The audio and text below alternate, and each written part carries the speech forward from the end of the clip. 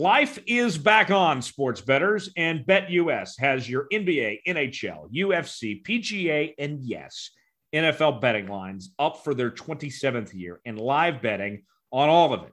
Log in to betus.com or call 800-729-3887. That's 800-729-BETUS. BetUS for 125% bonuses with promo code Jones22. Customer service pros are ready to get your phone and social and online sports betting kickoff started now. Play with the proven mainstay in the industry, BetUS. You bet, you win, you get paid. BetUS.com. You can also use the promo code Jones22 with crypto for a 200% bonus. That's BetUS.com. Welcome in, ladies and gentlemen, to another edition of the Jones Report. Tyler Jones here with you. So glad to have you with us. Coming up on today's show, going to be joined by Steve Wyche of the NFL Network as we will go around the National Football League with Steve as we get his thoughts on the NFL offseason to this point, as well as looking ahead to next week's NFL Draft. Plus, later on, we'll have Coach Bo's Football Fix presented by O'Connor Advisory Group, including our official Studio Soapbox mock draft. And then later on, we'll have our Tom Foolery story of the week as well at the end of the show. Joining me this week in for Thomas Bridges is our good friend Derek Haglund of Sports Radio 810 and ESPN Kansas City. They're in KC, and he's holding things down so we can keep this thing afloat. Derek, it is good to hear from you. We love having you on from time to time. Thanks for stepping in for Thomas Bridges this evening. Tyler, my man, it is great to see you. Good to see that you have been blessed with good health. I hope you had a good Easter. I know Thomas is out, so thank you for asking me to fill in. I'm not going to be Thomas Bridges. I can't replace those shoes. I'm just going to be the best Derek Haglund that I can be on this podcast this week, and hopefully that's enough. And if not, I probably won't get invited back. Right. You can think of this as your official audition, and if it's great, maybe we just don't bring Thomas Bridges back. Maybe we just kick him to the curb, and just ride with you, Derek. Well, if I take Thomas's next man up. If I take Thomas's place, I'm definitely adding it to my Tinder profile. Perfect. That sounds great. How would you not swipe right on a bald head that is on a podcast? That's right. Exactly. This is beautiful, baby. Derek, we get a lot to get to on the show, but I got to tell you, I am so excited. I don't have to walk around with a mask in airplanes anymore. I'm excited for that too. I actually leave. I saw the little exchange you and Tim Fitzgerald were having the other day about that. I'm excited because I leave to go to Denver next Thursday. I'm going out to go visit my cousin. We're going to the Avalanche game on Thursday. They play the Predators, and then we're going to go to a couple Rockies games when the Reds are in town. And I am very much looking forward to not having to deal with that shit on public transportation. Oh my goodness. Like those things, I feel like I got my freedom back finally, not having to wear a mask. Right. Like this is it. I have no plans to ever wear a mask for the rest of my life, barring like being there for the birth of my future child or some sorts. Like I'm not going to be wearing a mask anytime soon, and no Uber or Lyft or anything like that. Yeah. I mean, it's great. Well, like Uber and Lyft, I feel like they kind of dropped that stuff for the most part, like over the summer. I remember when I was in a couple last summer, and I'm like, look, hey, I'm vaccinated. Like, I'm not, am I cool? And they're like, oh, I am too. I'm like, cool. I'm not putting this on. Oh, so I usually, what I like to, I'll do if I remember, if I'm in a position to remember, is I would ask it's hard at your age. Or Lyft driver. Yes. Do I need to wear a mask? And most of the time they say, no, you're fine. You're all good. But every once in a while you get a Corona bro that's like, yes, you need to be wearing a mask. And one time, so this was in Vegas about a month and a half ago, and I had a few too many, and I did not have a mask on me and did not wear a mask. And that driver reported me. And then the next time I rode Uber made me take a picture of my face with a mask on before it let me get in the vehicle. Man, loose lips sunk that ship. Snitch is definitely getting stitches up in here with right? you.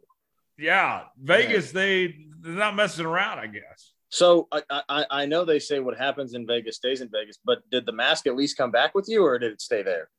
It came back with me because I had to fly on the airplane, right. bring that mask on. But yeah, that was not ideal to, get somebody tattletelling on me for not wearing a mask. I mean, why you gotta break the rules, Tyler? I know I'm a rule breaker. That's how I roll. When I was in Orange County, like a week or two ago, I asked the Uber driver, like, hey, do I need to be wearing a mask? And she's wearing like this big old K95 mask and says, yes, you need to be wearing a mask. I'm like, okay. You going in for surgery? Right. I'm just hanging out here in the back seat. I mean, the airplane one never really made sense to me, Derek, because, airplanes, if anything, are the most clean air of all. Like 99.7% of air particles just are well, cleaned up anyway. And since when the pandemic started, they revamped everything, including the cleaning process and the air quality process and everything. When COVID really hit and was rampant, like from April of 2020, through like December or whatever, like they really made some huge strides on that. Yeah.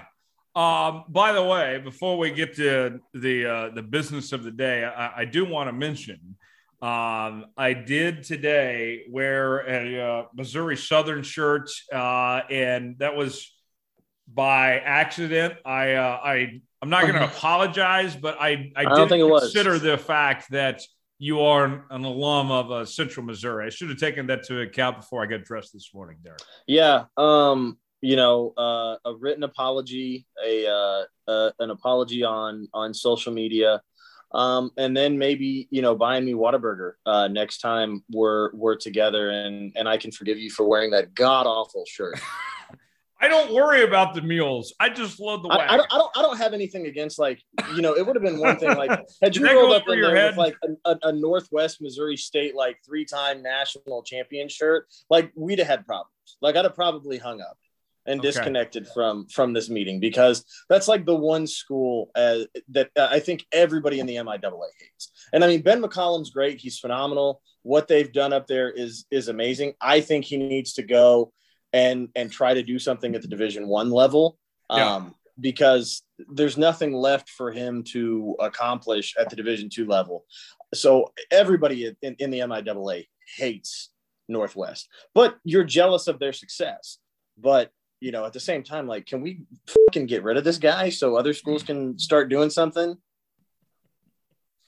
We won a national championship when I was in school, Tyler. People forget that was 8 years ago, but UCM did win a men's basketball national championship when I was in school. I'm turning into one of those guys back in my day.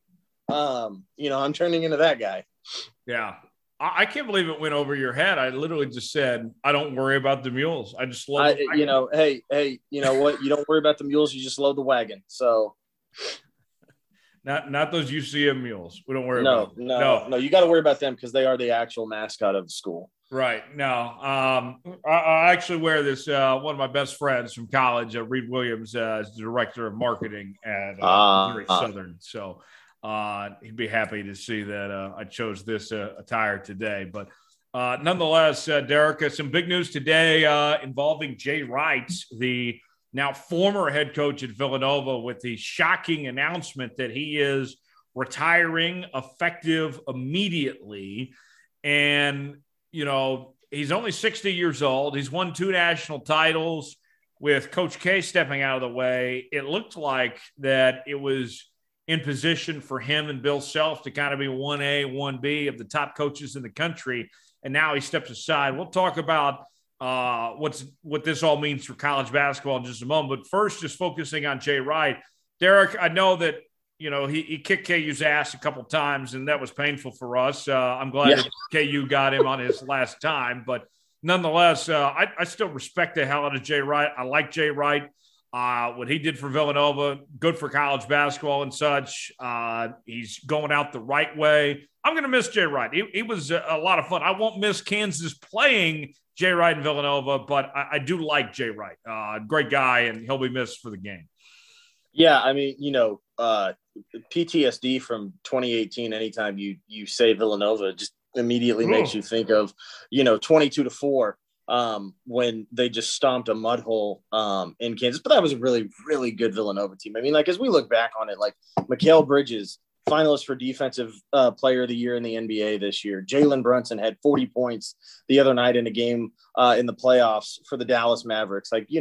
Really, really good team. But, Jay Wright was a guy who, when he left Hofstra and took over Villanova was struggling. That's what people, I don't think, realize is that it took him a long time from when he took over, I think in 01 or 02 at Villanova, to build that program up. And then he got a player in Scotty Reynolds that got him to the Final Four. He had been in a couple of Elite Eights in previous years, but then, he got over that hump, got to the Final Four with Scotty Reynolds. And then it was a long time before it was 7 years before he got back. And then he won his first national title. And then, he did something that's very hard, 2 in 3 years. And then, made his third Final Four.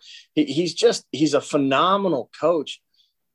And the sport of college basketball takes a hit. I mean, you think about it, think about the guys that the sport's just lost in the last, calendar year or so. Coach K is finally gone. At least, I'm really sad Jay Wright's not getting, the parade around and all the flowers and going to yell at the home fans if they lose their last home game like Coach K did.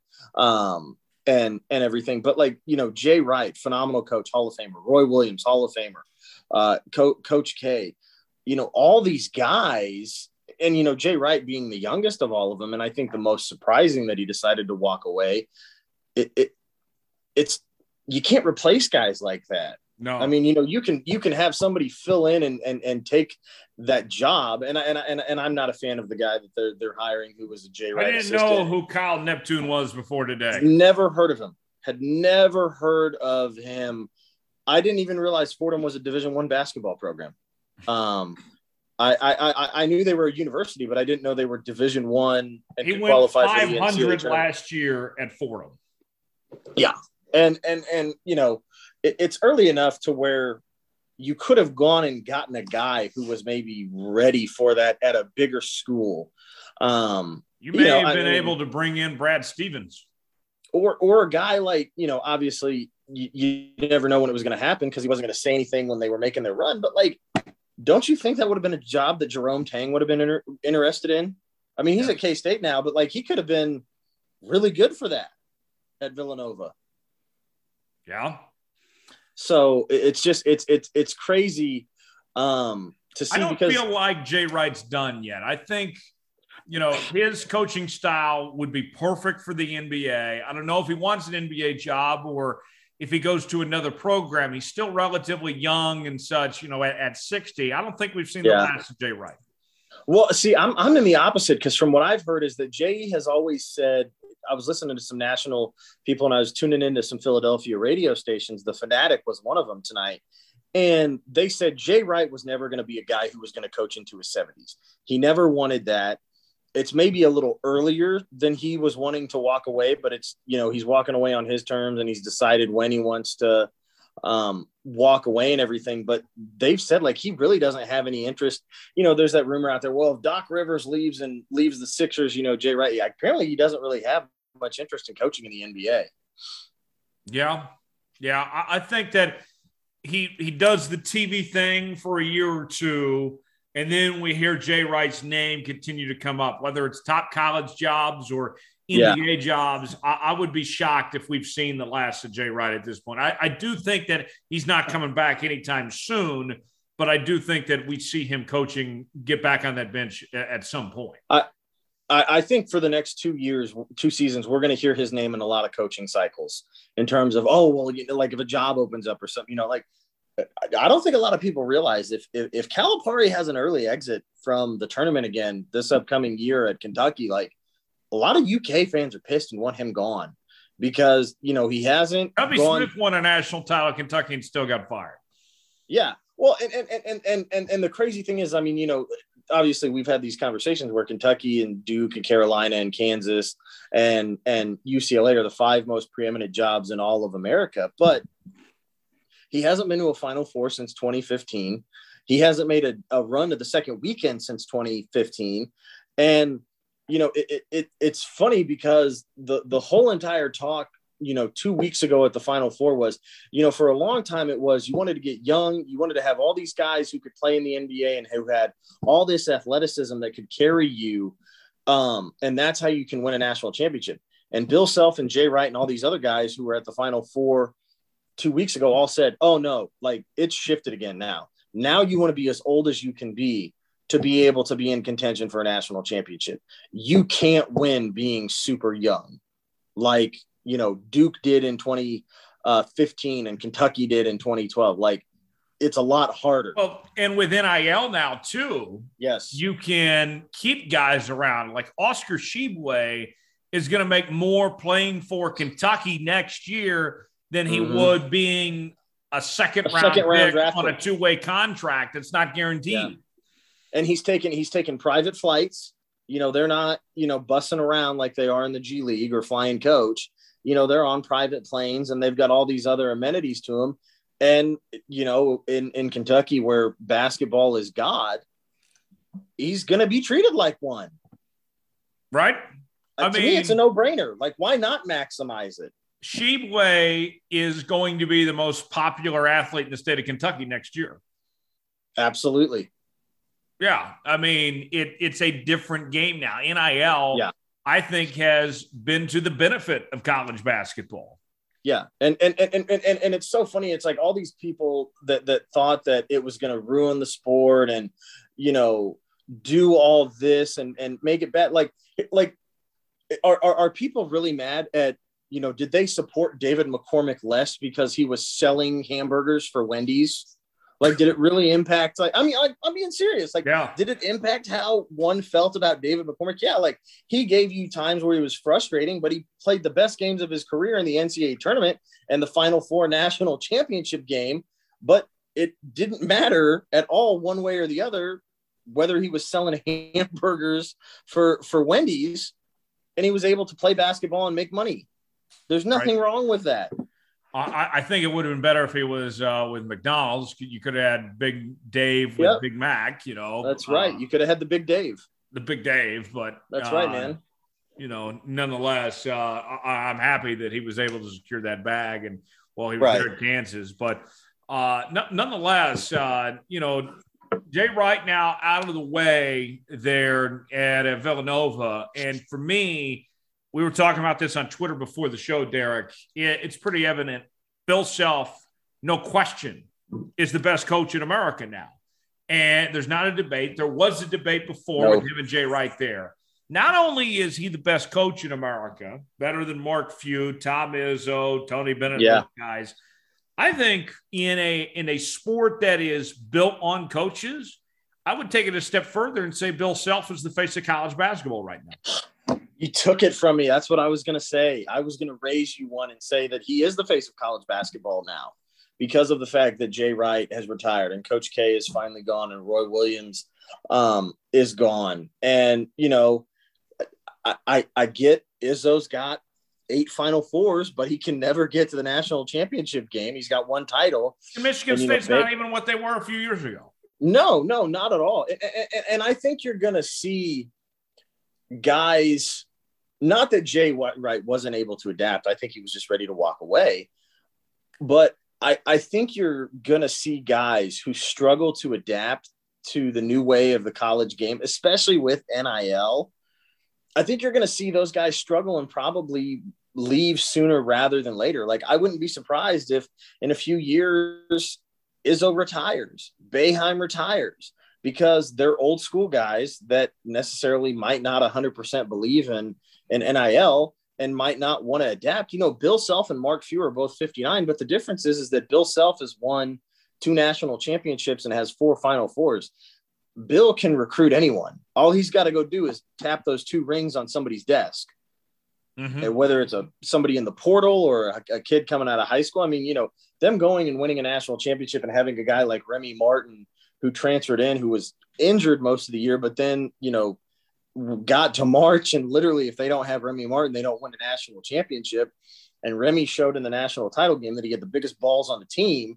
That step back three is still unbelievable how he decided to take that shot and then let alone made it. I think you're going to see guys who struggle to adapt. They're going to get out of the sport earlier. I don't think Bill's going to coach till he's 75. No, I could see Bill probably coaching 6 to 8 more years, which I think he could probably win another couple of titles. And then that would put him in an even more elite class than he's already in.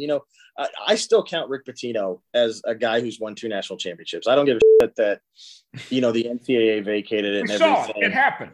Right. You can't erase that from our memories. You can take it away from the record books, but you can't, this isn't Men in Black. You don't have a neuralizer to everyone in America. Wouldn't that be cool though? Yeah, it would be, that'd be badass. We need to make that happen. That's right. Talk with Tommy Lee Jones and Will Smith. I know Will Smith has a lot of free time on his hands right now. Well, yeah, he might just slap the crap out of you though. Right. But yeah, I mean, I think we're going to definitely see a lot,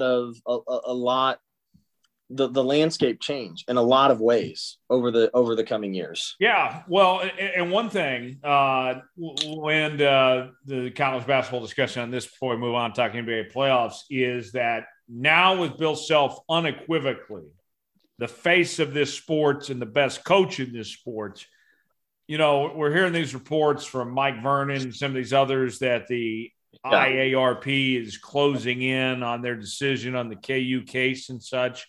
Now, I think whether the NCAA admits it publicly or not, they have to think about what do we want to do to the face of our sport now, to the reigning national champion. To me, that is something that has to be factored in. Do you really want to hammer Kansas and go after them when they are now carrying the mantle? Bill Self is the guy right now. I think I don't think this is a stretch to say, Derek, that what is going on with Bill Self now being the face of the sport actually helps them in regards to getting this whole case resolved and getting it pushed behind them. I agree with you, but I also don't think that 4 years later you can really hand down like a severe type of punishment. Right. Because, I think they may try to take the 2018 season away. But, that's bullshit in and of itself. But with the IARP, why is it that you hear all this stuff and Zion Williamson's father is on an FBI wiretap and says it's $250,000 for my son's services to come to Kansas, but he goes to Duke for the brotherhood. That's bullshit. In my opinion, that's absolutely ridiculous. So, I think you need to take all of those things into account for it as well. You haven't done anything Sean Miller's not at Arizona anymore. Will Wade's not at LSU anymore, but those guys are on wiretaps from the FBI, and the FBI was never able to make their case the way that they tried to make it. And how, they tried to come across in 2017 when they're like, we've got your playbook. We know what you're doing and we're on to you and we're going to get you. You didn't really prove anything. You know what I mean? Yeah. And you did your job kind of shitty in a way, like you oversold and severely underdelivered. Right. Let's move on. Talk NBA playoffs. Let's start out with the Golden State Warriors. And this team, Steph Curry coming off the bench from injury, but Jordan Poole has just been so impressive. And now I'm hearing people start to signal them, Derek, as potentially the favorites in the Western Conference now. I still like the Suns, even though their series is split 1-1. They gave up one of those games to New Orleans. The way that Phoenix has played throughout this season, I still think they're the team to beat. I like what Golden State's done, but I still like Phoenix a little more. What do you make of what Golden State's doing right now? Are they the favorites now in the West, or does it still run through Phoenix?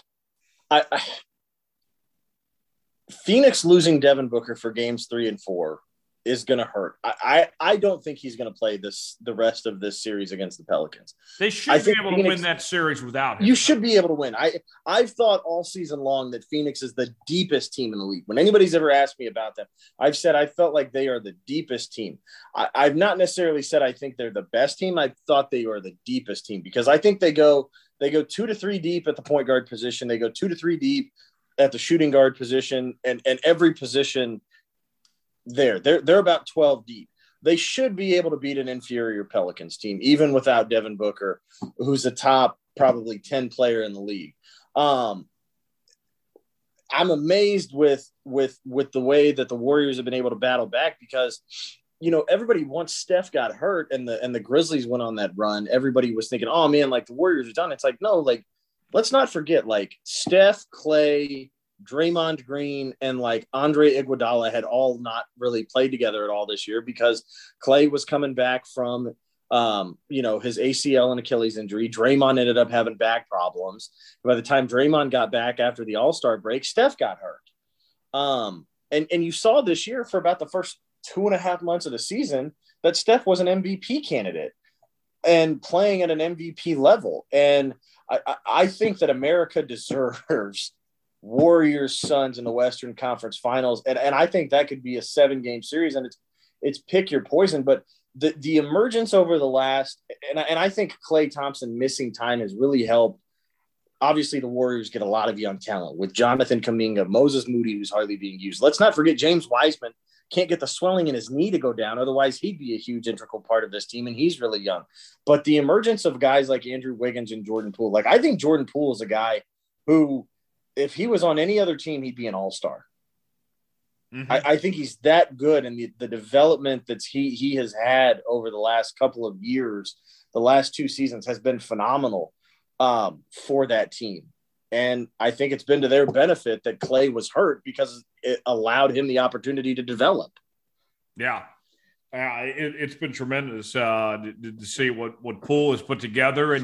And now it feels like, remember a couple of years ago, Derek, when they had Kevin Durant and company and Marcus Cousins, and if you were playing 2K with a buddy, no one was allowed to be the Warriors. That was that was cheating. That wasn't fair.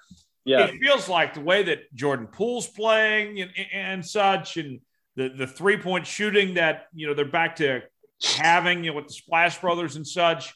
It almost feels like we're back to, okay, the Warriors are off limits. You can't beat them on 2K. I'm not saying they're better than the Suns, but there's something about that team that they look like when they get rolling, the Warriors they're unguardable. Yeah, when they get rolling, they're unguardable. But I think one of the things that we need to discuss too, Tyler, about when it comes to the Warriors is they had that window of 5 years where they went to the finals 5 straight times. And everybody knows when you're playing that deep into the postseason, it takes a toll on your body. And you saw it with Clay getting hurt. And then you saw it in the 1920 season with Steph breaking his wrist. And that allowed them to have high picks to be able to get some of these guys like a Jordan Poole or Moses Moody and a Jonathan Kuminga and those guys. I think the biggest thing that this is doing, it's kind of 2-part, is it's opening up another window for the Warriors. And the West is going to be tough. I mean, especially next year when Kawhi's back and Paul George is healthy and Jamal Murray's healthy and maybe Michael Porter Jr. Like the West is going to be really hard again next year too if everybody's healthy. But the Warriors have the best front office and scouting department in the NBA. Like, I don't even think it's up for debate. Yeah. Like Jordan Poole, Jonathan Kuminga, Moses Moody, Wiseman's the only pick that they really missed on.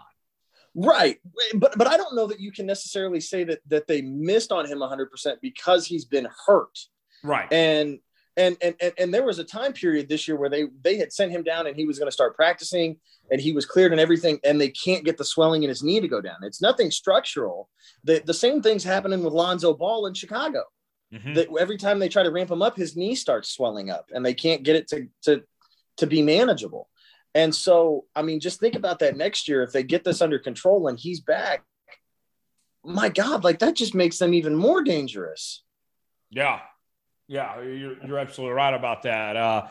Here in Dallas, Luka is still out for the time being, but Jalen Brunson stepped up huge on Monday night with that 40-plus performance, and the American Airlines Center was rocking, one of the best atmospheres that building's ever seen before for his performance there.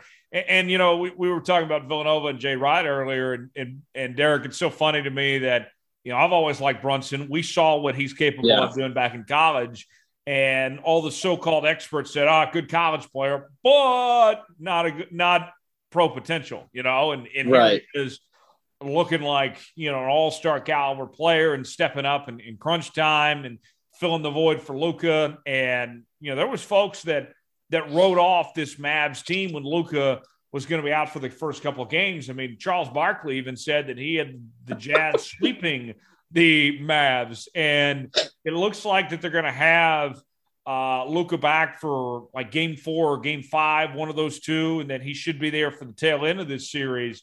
With the emergence of Brunson and getting Luka back here, maybe the Mavs still come out of this series when it's all said and done, Derek. Yeah, they absolutely. I think they absolutely can. I think they're absolutely capable. You know, in regards to, I want to touch on this about Brunson because you're 100% right.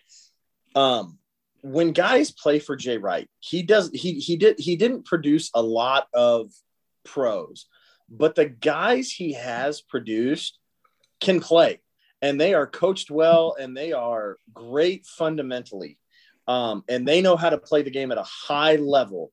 Once and if they get to the NBA level, like Jalen Brunson, Mikal Bridges, Jeremiah Robinson Earl, and so on and so forth. But it's just funny because Utah is the same team that we've seen for years. They're a team in the regular season where it's a lot easier to do this in the regular season than it is in the postseason, to where they play defense.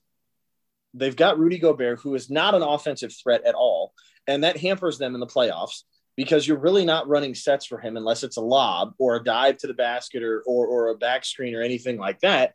You've got Donovan Mitchell, who's an unbelievable player, but they're a team who loves to get and run and shoot transition threes. Well, in the playoffs, your transition opportunities are cut down drastically, and you have to be able to run and be successful in the half-court offense. And the Jazz have struggled under that under Quinn Snyder. It's been one of their biggest Achilles heels, because the way you play in the regular season and what makes them successful and why they won all those games last year and how they won this year, it's not conducive to helping you win in the playoffs. Like, you have to have multiple guys in the playoffs that can go get you a bucket and can get their shot at any time. And outside of Donovan Mitchell, the Jazz don't have that. Yeah, it's one thing to have Clarkson pull up for 3 or do something in the regular season, but they don't have those guys to be able to do that on a consistent basis in the playoffs. And that's why they're always out and never get to the conference finals. Yeah, Quinn Snyder's going to be out of a job here pretty soon. Yeah. Quinn Snyder, I feel like, is the Kirkland George Karl.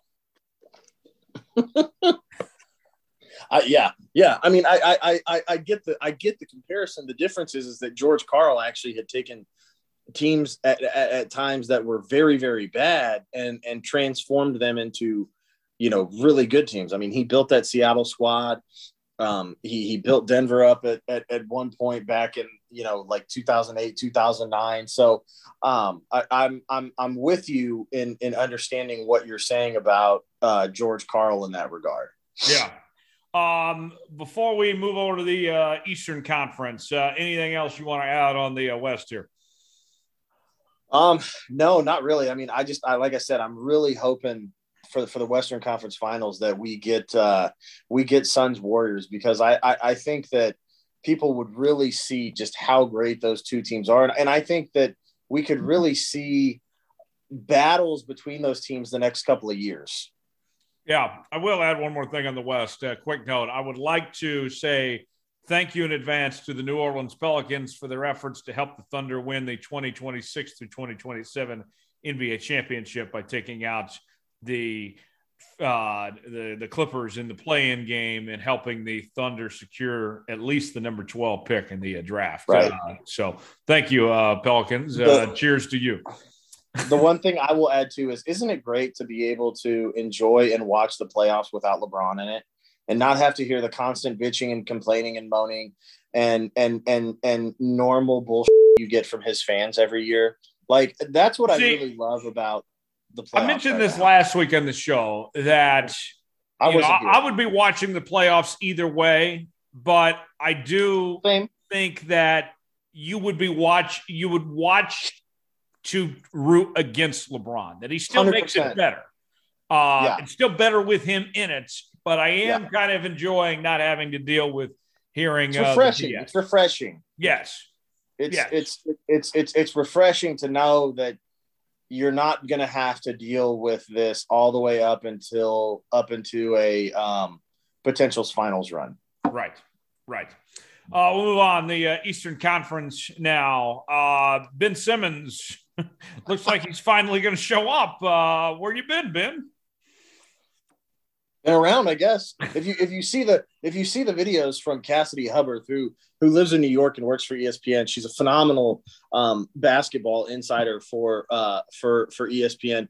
She's always showing these videos of Ben Simmons like just shooting like this with Kyle Korver. I'm like, are you going to make him go out beyond like 8 feet? Like, is he going to try a free throw or like, maybe shoot a jump shot? Because if he had a consistent jumper, or at least like was willing to take it more regularly, I think he could be in that Giannis category of almost unguardable. Yeah. When Giannis gets the ball near or in the paint, it's 2 points. Mm-hmm. Most times 3, because you're going to foul him and he's going to dunk it on your ass. Yeah.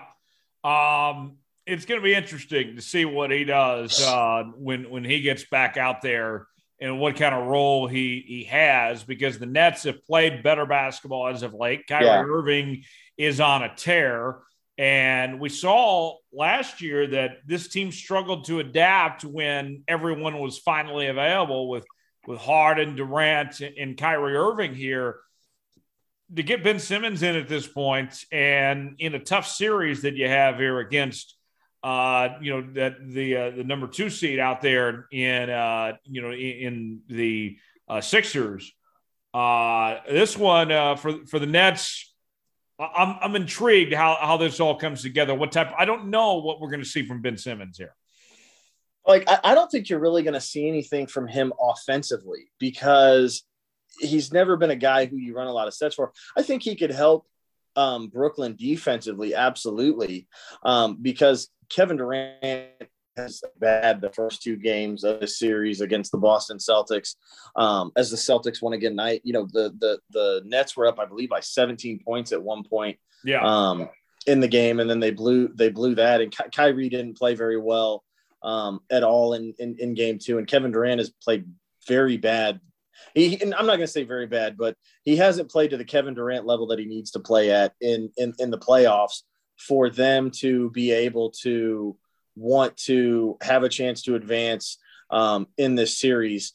And so it's getting Simmons will help them defensively. I believe so, but I don't think that they are a better team overall than the Boston Celtics right now. I think that Boston Jason Tatum's playing great. Jaylen Brown's playing unbelievable right now. I'm sorry, DeMar DeRozan just sealed the game for the Bulls.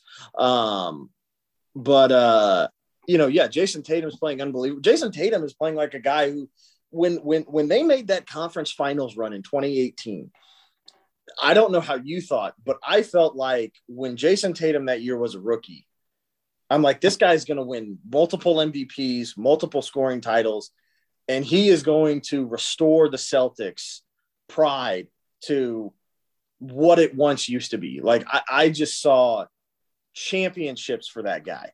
And I was like, he's going to be a top 5 player, an MVP candidate. And it's taken him a while to get there. Yeah, it has. It hasn't gone according to plan per se, but no. He's playing a lot better as of late, and the talent around him, this year has played better collectively as a unit. I would say, I know that this is like getting into hot take territory, but I feel like that them moving Brad Stevens up to that general manager role and making the head coaching change was kind of a spark that they needed of some sorts. They needed that new voice in there for this Celtics team. I think that's been a benefit for them to not have Brad Stevens as their head coach, as crazy as that sounds to say. Yeah, no, I mean, I agree. And I think that was always his plan at some point, was to do that. I thought when Brad Stevens left Butler to go to the Boston Celtics, that was always his plan. Was he'd always had an infatuation and wanted to go into the front office of the Celtics or somewhere else. So I never thought that he was a guy who was going to kind of be, you know, like that coach lifer where he coached for a long time. He wanted to try his hands at a different aspect of the business. And so I think the hiring of Ime Udoka has been phenomenal. I mean, if you look at the Celtics from January 1st on, they've been the best defensive team in the league. And they were a team that started out when they were struggling. You know, when Marcus Smart, the first couple of weeks, was like, you know, I don't know what you want me to do when Jalen and Jason are handling the ball all the time and never passing, and they're the ones taking all the shots. Ime Udoka has found a way to make these guys work and fit great together. When I think for the first 5 years that they were together, that being Jaylen Brown and Jason Tatum, Brad Stevens wasn't able to find that balance and that right mix of how to play them and what type of offense to run. And I think a fresh new mind in Ime Udoka has definitely done that. He would get my vote for Coach of the Year. The Heat lead the Hawks 2-0. And we've seen, you know, Jimmy Butler's not playing the best basketball of his career, but the team around him is playing so good. Tyler Hero, you know, really stepped up this year. You know, Eric Spoelstra has done a really good job coaching that team. You know, the Miami Heat, I would say this, Derek, they're not the most talented team in the Eastern Conference, but they play the best at it collectively as a unit when it comes to coaching and what they do together. That's what makes this team so unique. It's not the talent level. It's the way that they're on the same page. And I think that goes back to Eric Spoelstra. He's done a hell of a job. Yeah. Spo's a hell of a coach. And I think you're seeing that what he's been able to do and how he's been able to have sustained levels of success after guys like LeBron, D Wade have left and Chris Bosh had to retire and everything. More so than that, Jimmy Butler has always been a guy who is the hardest worker in the room. He's never going to let you outwork him. You know, he had 45 the other night in that game in game 2 against the Hawks. But you know, to have Tyler Hero, who averaged 20 plus points off the bench for you during the regular season, be your sixth man, I'd say that's pretty impressive. You know, the thing that makes Eric Spoelstra and that Miami Heat team great, and you talk about it, is they're not a team full of guys outside of Tyler Hero and Bam Adebayo, who were both lottery picks or high first round draft picks.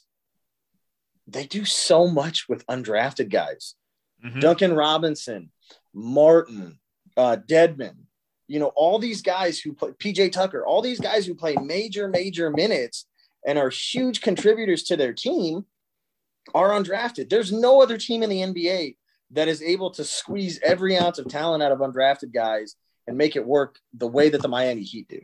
Yeah, it's unbelievable. You know, you're going to have to go through Miami in order to win this, and you know, I think they're going to end up sweeping Atlanta here. You know, this Atlanta team is not the team that they were last year. You know, they've had a lot of injuries that they've dealt with and such, and I think people are seeing too that Trae Young's style of basketball is similar in a lot of ways, and not in a good way, to Russell Westbrook. That you know, he's a better shooter than Russ was, but that, you know, point guard driven, ball first point guard Right. type of basketball just doesn't work in this league.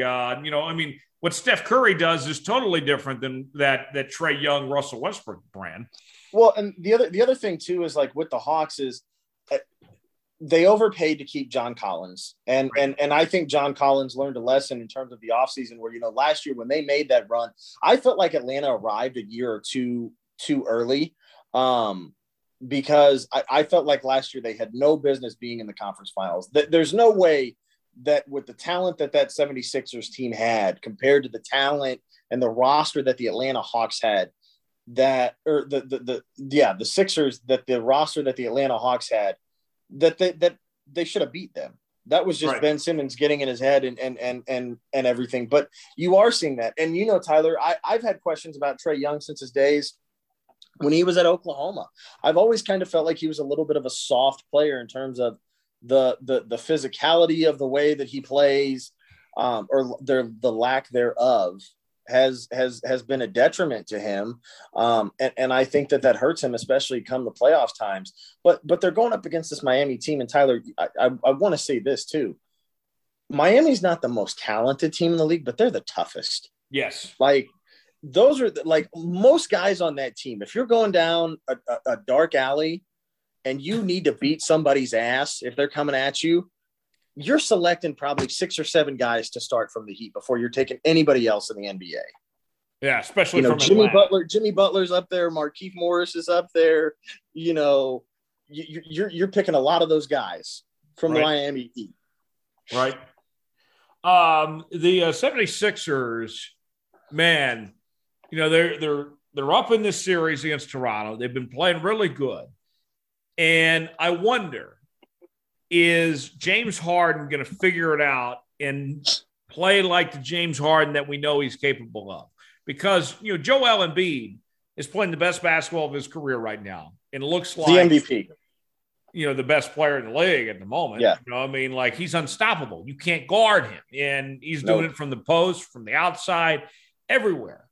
If they can get James Harden to look like the James Harden from just 2 years ago, nobody could beat this team. But he's not playing to that level yet. Can James Harden get back to what we know he's capable of, Derek? Well, is that a question for us or the strip clubs to answer? That's, sorry. I had to pause there for dramatic effect. But, I've always wondered, especially the last couple of years, and since that, I think it was 2018 where the Rockets had Chris Paul and James Harden, and they pushed the Warriors to a Game 7, and Chris Paul was out with the hamstring injury. That was 2018. I've always felt like since then, Harden's confidence in the playoffs, he's been a totally different player in terms of it feels like and looks like he kind of gets the yips. And sometimes like the moment is too big for him. Like, they should sweep and win and beat this Toronto team, because they're without Scotty Barnes. They're up 3-0, even though Matisse Thybulle is not eligible to play. Very much like Paul George.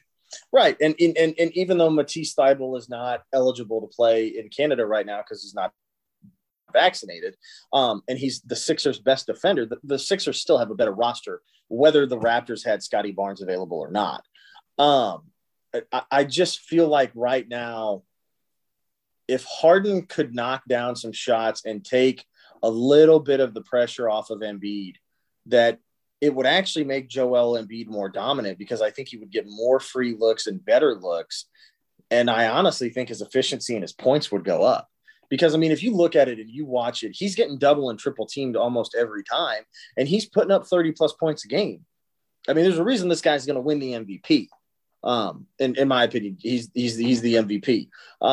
But it's just, it's insane how, there's guys like Tobias Harris, and Tyrese Maxey played great in games 1 and game 2. I don't want to take that away from him, but it's one of those things like, James Harden is a top 75 player of all time. You need to be that type of dude when the playoffs start. And we have not seen that in a couple of years. And if Philadelphia wants to go and, finish the process, as Joel Embiid always says, you've got to get that from him, because they gave up Ben Simmons to get you in hopes that you were that missing piece to get them to the finals. Right. And now we're already hearing talk about what James Harden's next destination will be. Something's got to click. Something's got to turn on for James Harden and get this team going. One more series to talk about, the Bulls and Bucks series. The Bulls pulled off a big win on Wednesday night, 41 points from DeMar DeRozan in that victory. And, I said before the playoffs, the Bucks were my pick to come out of the Eastern Conference to win it all. I thought that they were still the best team collectively, even though they weren't the top seed going into it when it's all said and done. But I feel like the Bulls are going to push the Bucks the entire way. This is going to go 6 or 7 games. I think the Bucks still win this series. Yeah. But I think they're certainly going to be tested. And it's unfortunate the Bulls are the seed that they are, because they're better without Lonzo too. But right. Let's not forget, shout out to Debo, by the way, 41 points, huge night, 5th Bulls player in franchise history with 40 plus points in a playoff game. Shout out to him. He was on one. They needed every bit of it. Zach LaVine and Nikola Vucevic all played well together. The Bucks are such a tough matchup, and they're a tough matchup for the Bulls. And obviously I'm a Bulls fan, and I'm trying to be unbiased because I did pick the Bucks to win this series as well. But I do love that they beat the Bucks in Milwaukee. That will make when they lose the series a little bit easier, because it's more so looking for next year. But without guys like Lonzo Ball, the thing that the Bulls are missing the most is that's the guy. And as good as Alex Caruso is, which the Lakers were fucking stupid for letting him get away. I'm sorry, I don't like to use that word much on this podcast, but it just is what it is. When Caruso got the offer from the Bulls and he goes to the Lakers and says, "Can you do 2 for 16 and I'll stay?" When he was offered 4 for 40 from the Bulls, and the Lakers said 2 for 14 is the highest we'll go. That was just dumb, because you could have used a guy like him this past year. But you're missing Lonzo, who is not only a really good 3-point shooter, but he's an excellent. He's probably their best defender. He's a great rebounder. He's their best assist man, but he's the guy who sees the things that others don't, because he's just that good of a passer. And that would help positively guys like Nikola Vucevic, Zach LaVine, and DeMar DeRozan. And you wouldn't have to be so heavy dependent, if you're the Bulls, on DeMar DeRozan to close out the game and make all these shots, and Zach LaVine to just use his insane athleticism, even though it's obvious right now Zach's not going to be 100% until next season, until he gets that left knee soreness thing figured out on his surgically repaired knee that's been bothering him since before the All-Star break back in January. But I just felt like when you watch that game 2 of the Bucks and Bulls, didn't it seem like a little bit that Milwaukee was sleepwalking through it? Yes. They thought. And we saw that at points with Milwaukee last year in that series against Brooklyn, that they did the same thing. Yeah, and exactly. And it's one of those things where it's okay, it's the playoffs. You have 7 opportunities to win 4 games, but if you don't come out and play your best or play close to your best, you're not gonna. It's not just an automatic win. You're playing a team that literally now, its sole purpose is to zone in and hone in on you. But not only for the Milwaukee Bucks, but the Chicago Bulls, you're playing a division team. You're playing a team that you've played 4 times already in the regular season, that knows your sets before you know what you're going to call out. Right. On both sides, each team know that. And you have to be, it's just crazy because, the going under screens and not putting a hand up. And if I'm the Bucks, I'd be pissed, because you were giving DeMar DeRozan a lot of good looks on shots that he makes on a regular basis. Right. His nickname is not the mid-range assassin for any reason. He's phenomenal. Yeah, you're absolutely right about that. The Bucks, you and I agree. We both still like them to win this series, but they're certainly being battle tested. That's for sure. More to come here on the Jones Report. In just a few moments, going to be joined by Steve Wyche of the NFL Network, talking all things NFL. We'll go around the league and also talk about the draft and the latest on Deebo Samuel. Later on, we'll have Coach Bo's Football Fix presented by O'Connor Advisory Group. The official Studio Soapbox NFL mock draft is on the Football Fix this week. And later on, we'll check in on the Big 12 football world as well as our tomfoolery story of the week as well. All that more as we continue. Stay with us here on the Jones. Joining us now on the Jones Report this week from the NFL Network, it is NFL Network host, reporter, insider extraordinaire, Steve Wyche is back on the program once again. Steve, always pleasure catching up with you, my friend. What's going on? My guy, Tyler, good seeing you, man. Nothing going on in the NFL, just, your typical boring offseason, no big contracts, no dissatisfied people wanting to get traded, just smooth sailing as usual. Sure. All peace and quiet, right? Yeah. Oh, yeah. Yeah, quite the contrary, actually. One of the most eventful off seasons ever, and we haven't even got to the draft just yet.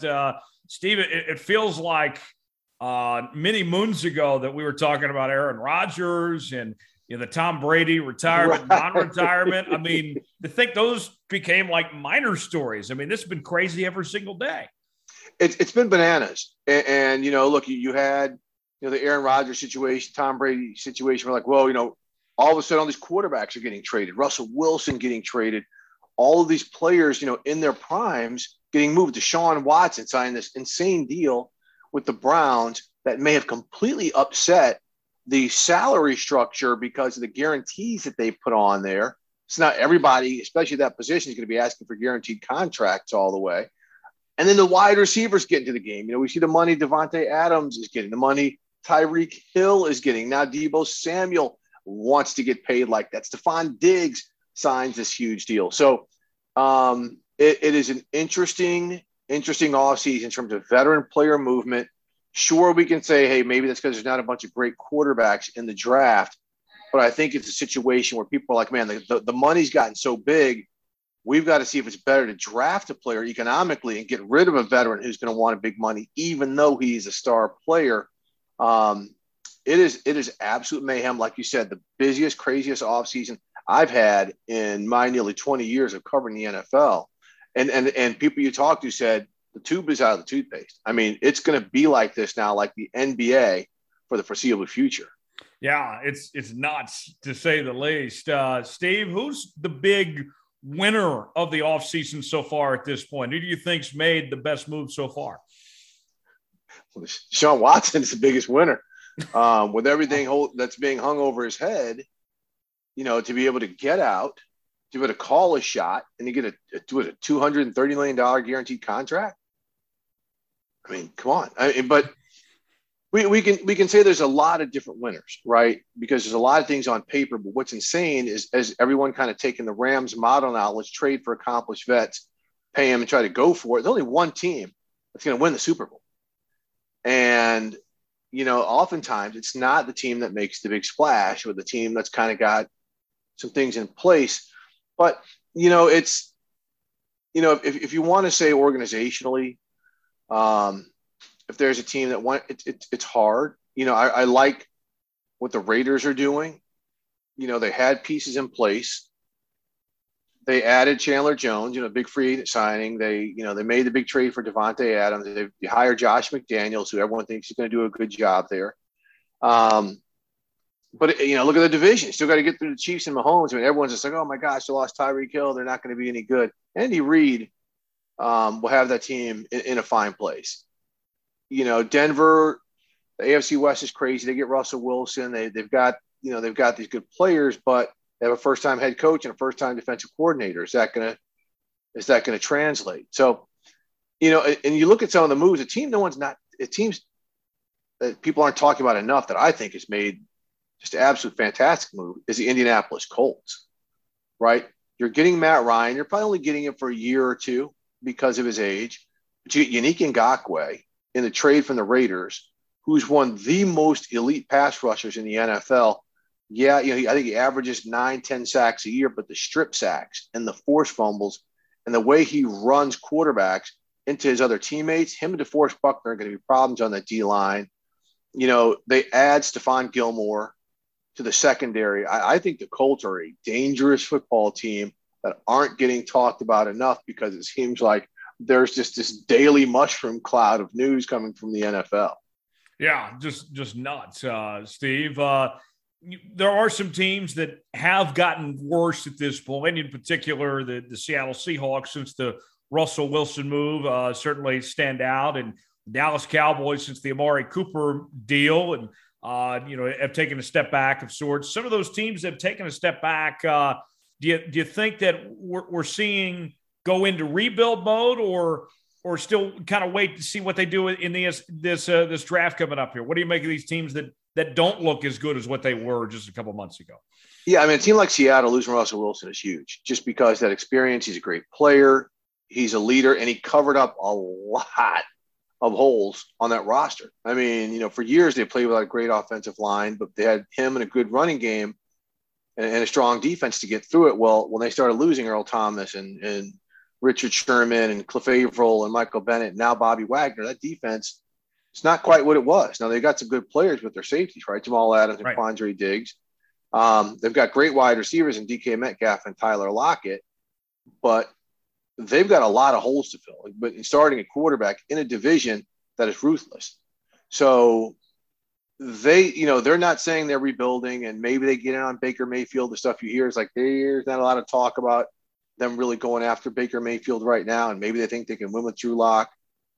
We'll see. I mean, I think this is the year where it's going to be very defining for Pete Carroll and John Schneider if they're going to continue to lead this football team. You look at the Dallas Cowboys, they trade away Amari Cooper, they lose Randy Gregory. That was a big blow. I mean, Randy Gregory really stepped up and did a lot of things in that defense that allowed them to do some of the things that they've done. But we'll see with Dallas. If they fix up things on their offensive line, I think Dan Quinn and their secondary coach Joe Witt can figure out. I'm not as worried about Dallas. I do look at a team like Kansas City. We talk about Tyreek Hill being gone. They lost Javarius Ward, cornerback, a big physical player who ended up, I think with the Niners. Yep. Tyrann Mathieu gone. Right. Yeah, Ty Matthews gone. I mean, they lost some leadership. They lost some gutsy players. They still have 15 though. But right now, at some key spots, I'm still waiting to see. But yeah, I mean, none of these teams are going to say they're a rebuild. The Falcons aren't saying they're in a rebuild, and man, they've got holes all across their roster. What's going to happen in Carolina? That team, they've got some players. They're probably better situated. What's going to happen with the Saints? If Jameis has got to be on point because his team is ready to win now in terms of their defense, getting Michael Thomas back. But it's the offseason, man. We always get fooled by the offseason, all these teams making the moves. And it's usually, again, a team that makes a couple strategic additions that enhance the team overall, upgrade some of the players next to them on the line of scrimmage or wherever they may be playing, and have stable leadership that end up winning things in the end. Even though the Rams, again, disrupted the whole thinking last year by trading for Matthew Stafford, adding Von Miller and Odell Beckham in the middle of the season. But remember, they had some great players already in place to kind of help buffer and bring those guys into the mix. Yeah, I think the Rams are a reason why we see the least number of teams picking in the first round, that people saw what the Rams did and said, why not us? Why can't we win like the Rams did, essentially, as when going into this draft, as far as I'm concerned. But with all that being said, you mentioned Deebo Samuel, of his prospects, him wanting out of San Francisco. What exactly is going on there? They're coming off an NFC championship. Sounds like money isn't an issue. What's the deal there with Deebo and San Francisco? What's the rift there, Steve? Money always is an issue. Money is one hell of a bandage. You're hearing, a lot of people like Ian Rappaport, who I work with, are reporting that it's a usage issue, right? That Deebo didn't like the fact that they ran him a lot, that they use him at wide receiver. And I get it. But what's the one thing you hear so much about guys in the NFL? They're football players. Don't call me an edge rusher. Don't call me a slot defender. I'm a football player. Deebo Samuel is a football player. Right. That is his strength. No matter if he stays with the Niners or where he goes to, people are going to maximize his value as a wide receiver who can catch and run, who can hit the deep play, but who's also a running threat with the jet sweeps, things like that. Cooper Kupp, even though he doesn't line up a tailback, he gets a lot of handoffs. He does a lot of nitty-gritty blocking against outside linebackers and stuff. Right. So for everything I'm hearing about, it's the carries and the overusage. not buying that fully. That might be a part of it, but there's got to be something a little bit deeper seated in that to say, I just want out. To me, he could have gone to Kyle Shanahan or to, whomever's with that team and said, hey, look, is there any way, I'm a little, my body's taking a beating. I want to play until I'm in my early to mid 30s. Can we figure some things out here? There's always ways to strategize. The game evolves every 2 or 3 years. Maybe the Niners add some players because look, Deebo Samuel's put in that position because they had a bunch of running backs get hurt. So I think there's something else going on there, whether it's personal, whether it's just something organizationally, whether he wants to stay back in the South or whatever. I just don't know where he's from. I don't know. But it seems that like there's got to be something a little bit more than just his usage and workflow at this. And again, it could be the money because that wide receiver salary market has exploded. Yeah, and with that being said, as some of the possible options, where do you think Deebo ends up when this is all said and done? What's some good fits potentially you think for Deebo? So, let's say the Niners opt to trade him, which I'm not sure they're going to be too keen to do. But they may say, look, we got to pay Nick Bosa. So to have that big salary on the contract, they can do it. Remember, Jimmy G's going to be traded, and they're going to have a quarterback on a rookie contract. But the New York Jets, the first team that comes to mind. There's the need. There's the familiarity. Robert Saleh was a DC when Deebo was there. And also Mike LaFleur was an assistant coach. He was an offensive coach on that staff and knows Deebo well. They run a very similar scheme. And the Jets were right there with the Dolphins for Tyreek Hill. Even though Tyreek said it's the Dolphins all along, the Jets were right there. The Dolphins added a sweetener. Tyreek went down to Miami. So I think the Jets are a team that, would probably make the strongest play. And they've got the assets to make the 49ers think about, okay, we don't have a first round pick. If we can get a first round pick and take one of these stud wide receivers, then maybe we would do something like this. You look at, you could put him with so many teams. You could put him at the Ravens where he would just be spectacular. Mm-hmm.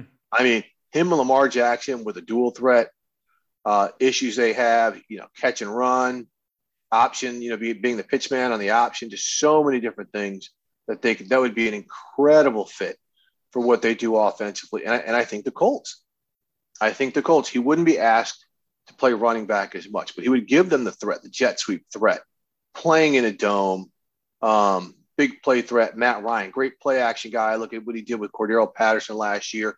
Cordero Patterson and Deebo Samuel, very similar in what their strengths are offensively and what they can do in a multi-purpose role. So those are just 3 teams, but there's 25 to 28 to 31 other teams that would be better with Deebo Samuel on their roster. Yeah, I think you're absolutely right, for sure. Steve Wyche joining us here on the Jones Report this week.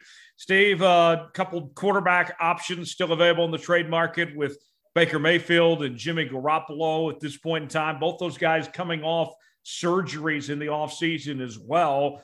What is the situation for both these guys? It seems like that their trade value has gone down a lot from where it was even just a month ago. I don't know if it's gone down a lot. Jimmy, because he had the unexpected surgery on his throwing shoulder, he's likely going to be a post-draft trade, right? Where teams going to be giving up a 2023 asset for Jimmy Garoppolo. And the thing is not where are starting situations for him, right? That would be tough for Jimmy. The guy's a starting player in the NFL. You look at Carolina, are they going to wait? They've been so thirsty for a quarterback. They've been in on Deshaun Watson and other guys since last year. And I think they're the team that's probably going to be most involved in the Baker Mayfield sweepstakes. I think Baker could get traded. We'll know what's going to happen with the Panthers quarterback-wise on what they do with that 6th overall pick, right? If they don't take a quarterback, they're in the trade market. They're probably going to pull a trigger for Baker during the draft. Maybe they give up a 3rd or 4th round pick, add Baker. They're not going to have to pay a high, price for Baker. And Cleveland's probably going to have to pay some of that $18 million salary. That's the big thing. As soon as Cleveland says, hey, we'll pay $10 or $11 million to $18 million, Baker's trade market will heat up. The thing is, again, there's not many teams. Does Seattle want to get involved with Baker? Does Seattle want to get involved with Jimmy? Can't see the 49ers trading Jimmy G to Seattle. So again, there's just not many teams. Maybe Detroit would get in on one of those guys. again, they're paying Jared Goff a bunch of money though. So that's where it's just real peculiar on where potential starting opportunities could be for a quarterback. So that's where these guys are really, really in tough situations. Maybe the Texans get in on Jimmy G, right? Nick Caserio was in New England when Jimmy G played for the Patriots. That could be a sleeper team I would look out for in a Garoppolo trade later in the season. I know they like Davis Mills, but having Jimmy Garoppolo there, I think could help them a little bit. So some odd scenarios going on. And, there's the Kyler Murray issue out there too. Kyler Murray, he's not happy, but I don't think he gets out of Arizona. I think they'll eventually come to a contract there. That team's just invested too much in him and Cliff Kingsbury being together for them to try to separate them at this point. Yeah, there's still Jordan Love too in all this. So yeah, the quarterback market far from over. Don't see him get moved right now. Okay, so there you have it. Free agents wise, Tyrann Mathieu still available. Jarvis Landry, right? Some really talented players still looking for homes right now, Steve. Yeah, look, Ty Matthews is someone who's probably going to end up doing what he did a couple of years ago when he went to Houston, signing a short-term deal, waiting for the best situation to play out. He'll be a post-draft possibility because there's some good safeties. But, teams, everyone knows what Ty Matthews brings. Again, Ravens it just screams, even though they signed Marcus Williams, and he's a hell of a free safety. Having the versatility of someone like him and Ty Matthew after all the injuries they had last year, it just screams for Ty Matthew to Baltimore. We talk about Jarvis Landry. He's coming off some health issues. He was with the Saints, visiting them today, which is, Wednesday. If Jarvis were to end up with Saints with Michael Thomas, it could be a really, really nice pickup for Jameis because we know the competitors that Michael Thomas coming off that ankle injury and Jarvis Landry. I mean, these dudes are the highest level of competitors. With Jameis coming off the knee, that would be just such a huge help. It would allow them to really get into the offensive line that they have to address in the draft, after losing Teron Armstead. But both those players, Tyrann Mathieu, Jarvis Landry, as long as they're healthy, they're going to help wherever they go. Yeah, no, I think you're right about that. Let's move on and talk about the draft now. Steve, a very defensive-heavy draft in 2022. What do you like about this draft class coming in? Yeah, look, I mean, you've got edge players. Those are hard to get. And having an abundance of these at the top of the draft is going to be enticing, especially because teams need them. I mean, the Jags need them. The Lions, oh, my gosh, it screams for them. The Falcons need it. The Jets need it. The Giants need it. So this is a position. It is a premium salaried position too. So if you can get an edge rusher on a 5-year rookie contract and not have to pay them these contracts that are paying $25 million a year to the veterans, that's huge. So I love that. Some of the DBs, we got some corners like Sauce Gardner. You've got Stingley from LSU. You've got Hamilton, the safety out of Notre Dame. Those are guys that can come in and really help out some of these defenses in the top half of the draft right away. And then the wide receivers. I mean, that's what's intriguing. But who is going to make the move from one of these quarterbacks? Will it be Carolina at 6? I think it could be. But which one will it be? Kenny Pickett or Malik Willis? Do the Falcons at 8 make their move for a quarterback now after they just signed Marcus Mariota for a couple of years? It'll be interesting to see. I think they're going to go in a different direction and try to build their roster out a little bit more. In the Steelers, we know they want a quarterback. They want a quarterback. I can tell you that definitively. They want a quarterback. Will it be a first-round guy? Will it be Kenny Pickett, who they know very well from the University of Pittsburgh? If so, they're probably going to have to move up from 20 to do it. Probably going to have to move up from 20 to get Malik Willis as well. So will the Steelers be a player on the trade market to go up and get that quarterback? I mean, that's the domino everyone's trying to figure out, other than which one of these edge rushers is going to go first, second, third, and which order they're going to go in. It's going to be Trayvon Walker out of Georgia. Will be Aiden Hutchinson. Who likes them? Where does Kayvon Thibodeau end up going, right? Jermaine Jones out of Florida State. In which order will they go? But I would expect all of them to be gone probably before you get out of the top 10. We see teams with multiple first-round picks like Kansas City, the Jets, the Giants, just to name the Eagles, the Saints, yeah. Yeah. Tell me about those teams that have multiple picks to work with here. What's the expectation for these guys? Do you think we could see them even make more movement for whether it's moving up or moving out with these picks? How much flexibility does this provide them having these multiple picks in the first round? I think some of those teams would like to move back, but I don't think any of them are going to move up. I mean, I think where the Jets are slotted, they're going to be able to address major needs with those picks. Same with the Giants, right? They're both in the top 10 with those picks. If they can get out, maybe it depends on who's coming up and if they can still get a targeted player. But I think those guys are going to be safe. And frankly, a team like the Saints, who were they 16 and 19, I don't think they're going to try to move up. They may try to get out and move back a little bit. But I think that's where they're going to say the Eagles, Howie Roseman, ain't no way he's sitting still.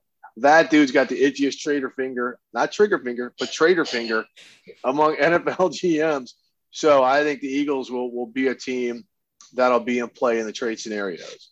Yeah, I think you're right. And I'm watching for Kansas City. I think that they're going to make a move probably for one of those receivers, maybe Jameson Williams in particular at Alabama there. Steve. Yeah, could very well be. Also look out for Detroit at 32. I think they're a team, again, that could be in this quarterback market. And they may come up, if they like a Matt Corral or if Malik Willis starts to slip, maybe they jump up and get him because they got Jared Goff for one more year. They like Goff. We keep on hearing that, these are developmental quarterbacks, but they know they could do better. And so if they think one of these guys could develop for a year and get better and be their guy next year and have him on a rookie contract, I'd look for Detroit to potentially be a player with that 32 pick to move up as well. Yeah. When you move on past day one, those day two and day three guys, Steve, it seems like that there's a lot of depth, in particular defense. It carries over some good value finds there. Well, offense too. And this is where when you talk to general managers and personnel execs across the league, they're thrilled at the middle rounds. And like you said, look at how many teams don't have first round picks, right? So now, teams like the Bears, right? Teams like the Rams who don't even pick until the third round. The Panthers have a first round pick and they don't pick until the third round. There's going to be a ton of really good players there, in part because you had a lot of guys who didn't get to play a full season during COVID, who took that extra year of eligibility to get bigger, stronger, to enhance their game, to maybe switch positions.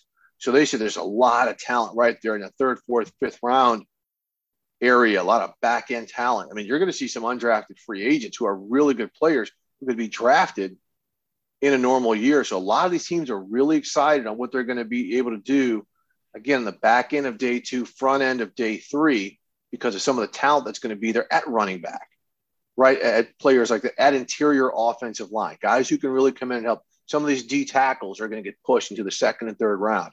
So again, a lot of need areas for some teams, a lot of depth area for some teams. They're going to find some key special teamers who can also be substitute outside linebackers. Some of these safeties who are like the slot safety can cover the tight end. They are going to be there after the first round. And again, that's more the bigger conversation as I'm hearing as I'm leading up to the draft. Steve, one of the things I've always believed is the tape don't lie. And yes, there are a number of smaller college players, whether it's outside the Power Five or even some good FCS players like Trevor Penning and Northern Iowa, Christian Watson and North Dakota State. I mean, it's something to watch for. I would say, Steve, don't read too much into where their schools are. I mean, if you can play, you can play. I mean, there's some good talent all around the country that scouts really took notice on that weren't necessarily at the power programs in this draft. Well, 100%. And, the transfer portal is a big reason of that, right? A big reason for that.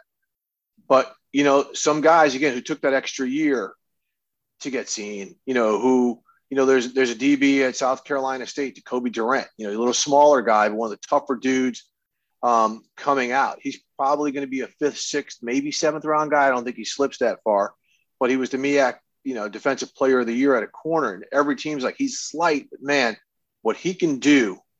And, we can get him in an NFL weight room and strengthen him. And he comes from a program, let's develop Javon Hargrave. Let's develop Darius Leonard.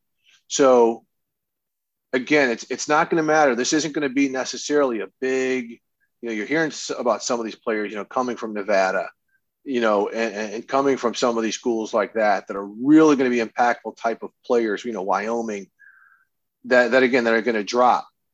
So it is not going to be, Georgia's going to have basically their whole defense going the first 2 rounds. Right. But other than that, I mean, I love your point. There's going to be a lot of smaller school guys, Western Michigan, places like that are going to have some players get drafted this year.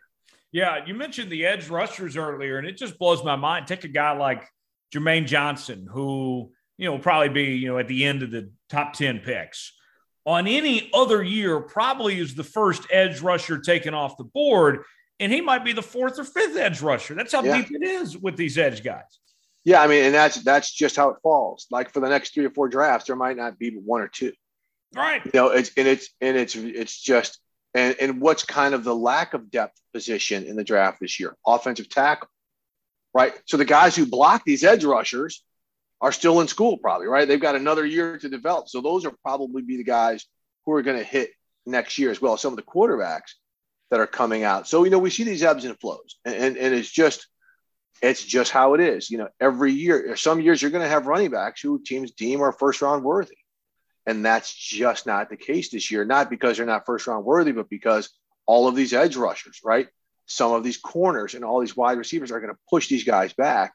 Again, especially because there's not going to be a ton of quarterbacks who are going to come in and contribute right away. In the short term, looking ahead to this season and with this draft coming up, who has the most to gain as far as getting themselves better immediately to contend this upcoming season? What team has the most to gain from this draft right away, you think? Well, I mean, I think the Saints, if they find a tackle and a wide receiver, now, they may not necessarily need to do that with their 2 first-round picks, but I think if they hit those positions, they're pretty solid on defense, right? They've got the skilled players with Michael Thomas coming back. And again, we'll see if they add Jarvis Landry, but they add another wide receiver. That helps with the structure that they have in place. We saw a lot of teams make the moves in free agency, but Arizona is a team I think that's really got to hit. Kyler Murray's coming along. They lost Chandler Jones. They've got it. To me, that might be another team to watch to come up and get one of these edge guys. They've got to replace that in the division that they play in. So some teams that can help themselves, in the draft to maybe get up and be competitive. Minnesota Vikings, right? This is a team that I think we're not talking about enough. We'll see if Kevin O'Connell, a new offensive-minded head coach from the McVay tree, can come in and find some additional players to kind of solidify that defense a little bit, fortify the offensive line a little bit. But teams that have done some of the stuff in free agency, but not the big splash in free agency, I think, again, those are the teams I'm keeping my eye on. We're expecting big things for the Chargers and the Broncos and teams like that, the Buccaneers and the Rams. But, some of these other teams that could just fill with some nice, solid players in a draft could be the team that upsets the apple cart by kind of playing it the way of drafting and developing. Yeah. Steve, last thing, we'll end on this. You were telling me before we started, your son about to work for the Pro Football Hall of Fame, something that I know has meant a lot to you, the Pro Football Hall of Fame. You've always had a great relationship. This has got to hit home for you, I imagine. Really does. I mean, you see all those footballs behind me. Those are from the Pro Football Hall of Fame. I mean, just real proud of him. It's just something he took an interest in. He interned there before, did really well, and he's got a great opportunity to go learn from some of the best people in the business and be surrounded every day of walking into the hallowed halls of football heaven. I mean, for those who've never been and football fans, that is a bucket list. It is breathtaking to go into that museum, to be in that environment, whether it's the big Hall of Fame induction weekend or not. And so just kind of walking those hallways will bring out the best in you, because you've got 351 busts who breathe some rare air. So again, you've got to be able to match that quality of oxygen if you want to, succeed in that world. Oh, that's so cool. And I'll bring this up too. One of the things for you, I know that you've always been big on promoting the HBCUs and got to call their bowl game, the HBCU Collegiate Bowl. The Legacy Bowl, yeah. Yes, that a few weeks back. Who are some guys that maybe we should watch for in the coming days to end up with some of these teams here, Steve? Yeah, you heard me mention Jacoby Durant, the cornerback out of South Carolina State. Marquise Bell, a safety out of Florida A&M. Ja'Tyre Carter, a guard out of Southern University. And I'm blanking right now, but there's a cornerback out of Fayetteville State, big, long corner. Those guys are all going to get drafted, right? Also look for Aqeel Glass, the two-time Black College Player of the Year, as a quarterback out of Alabama A&M. Justin Houston, an outside linebacker from Jackson State, played for Dion, absolutely disruptive player. Expect him to get drafted. So, I would expect 7 or 8 players from these HBCUs to get drafted and another 8 or 9 more to end up getting tryouts or getting in free agent signings to be in camps. A defensive end out of Norfolk State named Deshaun Dixon. He's a monster.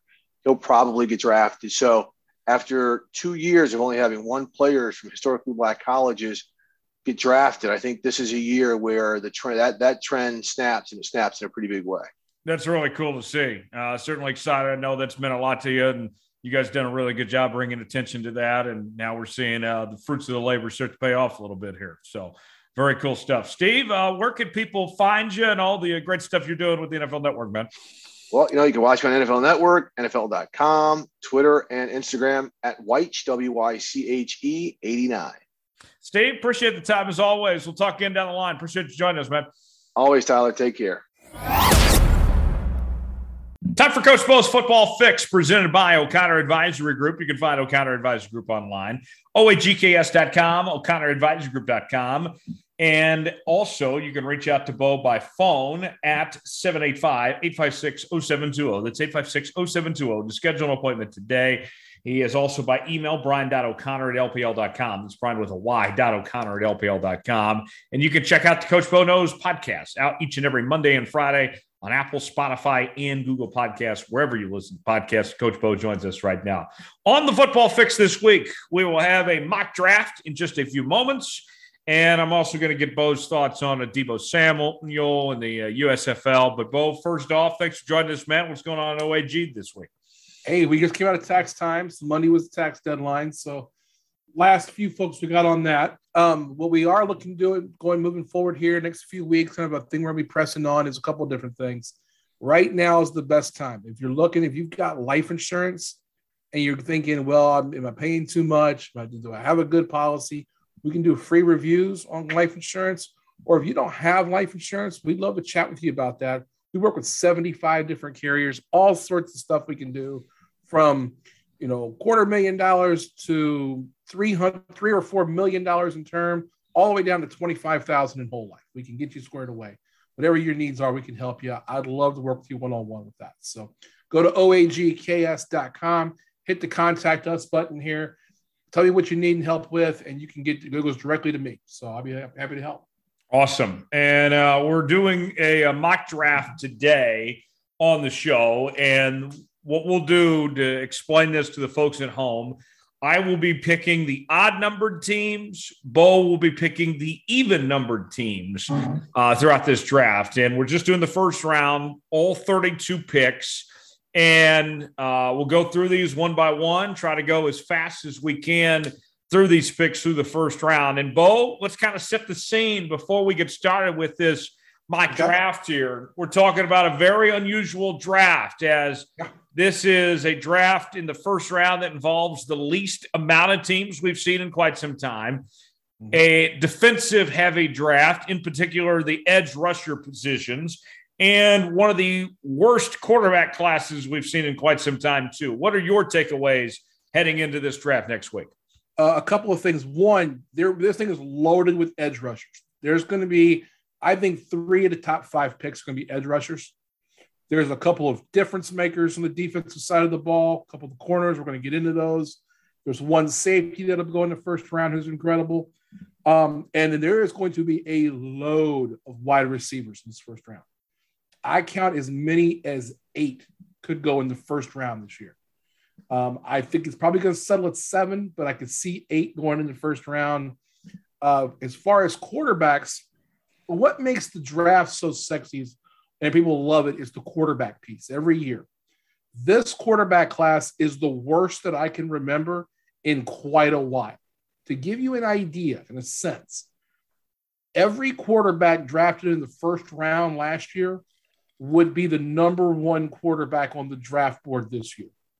Who was the last quarterback taken in the first round last year, Tyler? Was there one taken after Mac Jones I'm not thinking of? I think Mac was the last one. Okay. Who was taken in the second round last year? There's someone I'm not thinking of, and I can't think off the top of my head. But Davis Mills? Davis Mills is the one I'm thinking of. Davis Mills would be the first quarterback taken in this draft if he was available. To give you an idea how poor the quarterbacks are in this draft. Which also makes sense why we hear the Texans are not interested in drafting a quarterback right now. No, there's not a single franchise quarterback in this draft. There are 2 quarterbacks that could be taken on day 2 or 3 that, given an opportunity, given a year to sit on the bench, could become something. Everybody that I've seen it could be taken in the first or second round. I don't think it's going to be worth a damn in this draft. I wouldn't take any of them. And I'm a fan of a team that needs a quarterback, and I would not draft one in this draft. Okay. But someone's going to overreach, and we're going to see 2, maybe 3 on day 1, and they're all going to be bad picks when it's all said and done. Well, and the reason why we've documented on this show over the years is the rookie wage scale is so low, comparably speaking, to the other positions within the draft, within what the veterans are making, that these teams are willing to take on these rookie contracts because it's not going to cost them a whole lot as opposed to what they would be paying for a veteran at that position. So let's go ahead. I had a quick list. I'll just hit this real quick for the quarterback to give you an idea.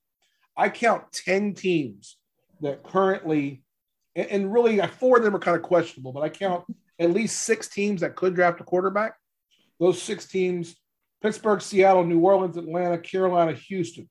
I would then include Washington, both the New York teams, and Tampa also looking in the future for quarterbacks. Here's what I predict will happen. At least one of those 10 teams will make a trade in this draft to get an early first-round pick in the 2023 draft to look at the 2 top quarterbacks of that draft, because we know there are 2 very good quarterbacks who are NFL ready right now in next year's draft, and possibly a 3rd. Yeah. So, yeah.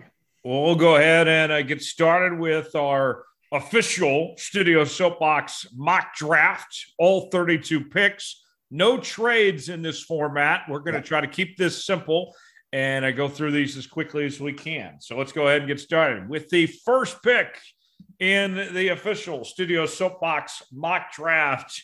GM Tyler Jones of the Jacksonville Jaguars, who are on the clock with the number 1 pick for the 2nd straight year. Going defense, Aiden Hutchinson, first off the board. For me, Bo, this is an easy pick. Aiden Hutchinson is going to be a hell of a player in the National Football League. And this for me, is a home run for the Jags here if they get Hutchinson at 1. I think he's a great pick. I think he's going to be a great player. It's nitpicking to say that he wouldn't be number 1 to me, but he'd be in the top 3. So I think that the top 3 DNs, they're all kind of interchangeable. I like one of them better, but I think Aiden Hutchinson's going to be a great player in the NFL. The Jaguars are going to get a hell of a player if that's their pick. All right. Second pick, Detroit. Bo, you're on the clock. All right. So I think that Detroit's going to go to one of these other ends as well, unless they trade down. But I do think Detroit's going to go with an end. I think they're going to go Kayvon Thibodeau, defensive end from Oregon. He's the player that I have as the number 1 player on the board in the entire draft. I really like Kayvon Thibodeau. I don't care about his ego, his attitude, like some people are talking about. You know, there's been discussions about him potentially slipping on draft boards because of it. I heard Brock Heward say that he takes plays off. Bo, I'm not worried about that. This is the NFL. You got to have an attitude. You got to have a little bit in you of some sorts. To me, I'm not concerned with that at all. He's a very smart guy, terrific football player. Maybe he gets a little wake-up call in the National Football League, you know, a little reality check, but I think that's going to be enough. I have no issues with it. Yeah, if he's sitting there too, Dan Campbell's going to love him, and he's going to love playing for Dan Campbell. Yeah. Third pick, Houston Texans on the clock. A lot of needs for the Texans. I think, though, Bo, this is 3 straight rushers with the first 3 picks. 3 straight edges. Trayvon Walker goes to the Houston Texans at 3. What do you think of that pick? I think you're spot on. I think that those 3 guys are the best 3 players in this draft. The edge rushers are, if they don't go 1, 2, 3, they're going to go in the top 5. And I think the Texans have a lot of things they could do. I think that's a good pick for them. All right. So now the New York Jets on the clock. 2 picks in the top 10 for the Jets. Bo, what do they do at 4? Okay. I think that the Jets are going to be making phone calls and they're going to be fielding phone calls. But I think what they're going to end up doing is I think they're going to go with either one of the 2 corners, who I like both of them here, or I think they go with a big old tackle. I'm going to have them taking Ahmad Sauce Gardner from Cincinnati. Ooh, I like Sauce. I do too. I think Sauce is great. I think he's the second best corner. I think he's going to be who the Jets will take from. I think he's the best corner in this draft. He reminds me of Richard Sherman, and I don't say that lightly, Bo. No, he's the best cover corner in this draft. Period. All Absolutely. Right. So we have 4 straight defensive players in the first 4 picks, par for the course in a defensive-heavy draft at this point. 5, the New York Giants on the clock. They have 2 picks in the top 7. They'll pick again at number 7. And with this pick, for me, this one, I go with based on the feeling. And the consensus has been that the Giants really like Akeem Aquanu, the offensive tackle from North Carolina State. Personally, I like Evan Neal better. I think Evan Neal is the best offensive tackle in this draft, but we're predicting what's going to happen here. I think they lean towards their consensus is closer to Akeem. Nothing against Akeem, but I'm just in love with the way that Evan Neal just buries guys alive in his body frame. I like Neal more, but I think they go Akeem here at 5, Bo. Okay, I agree. I think they will go that way. I, too, like Evan Neal better. If I was going to take one or the other, I, too, would take Evan Neal.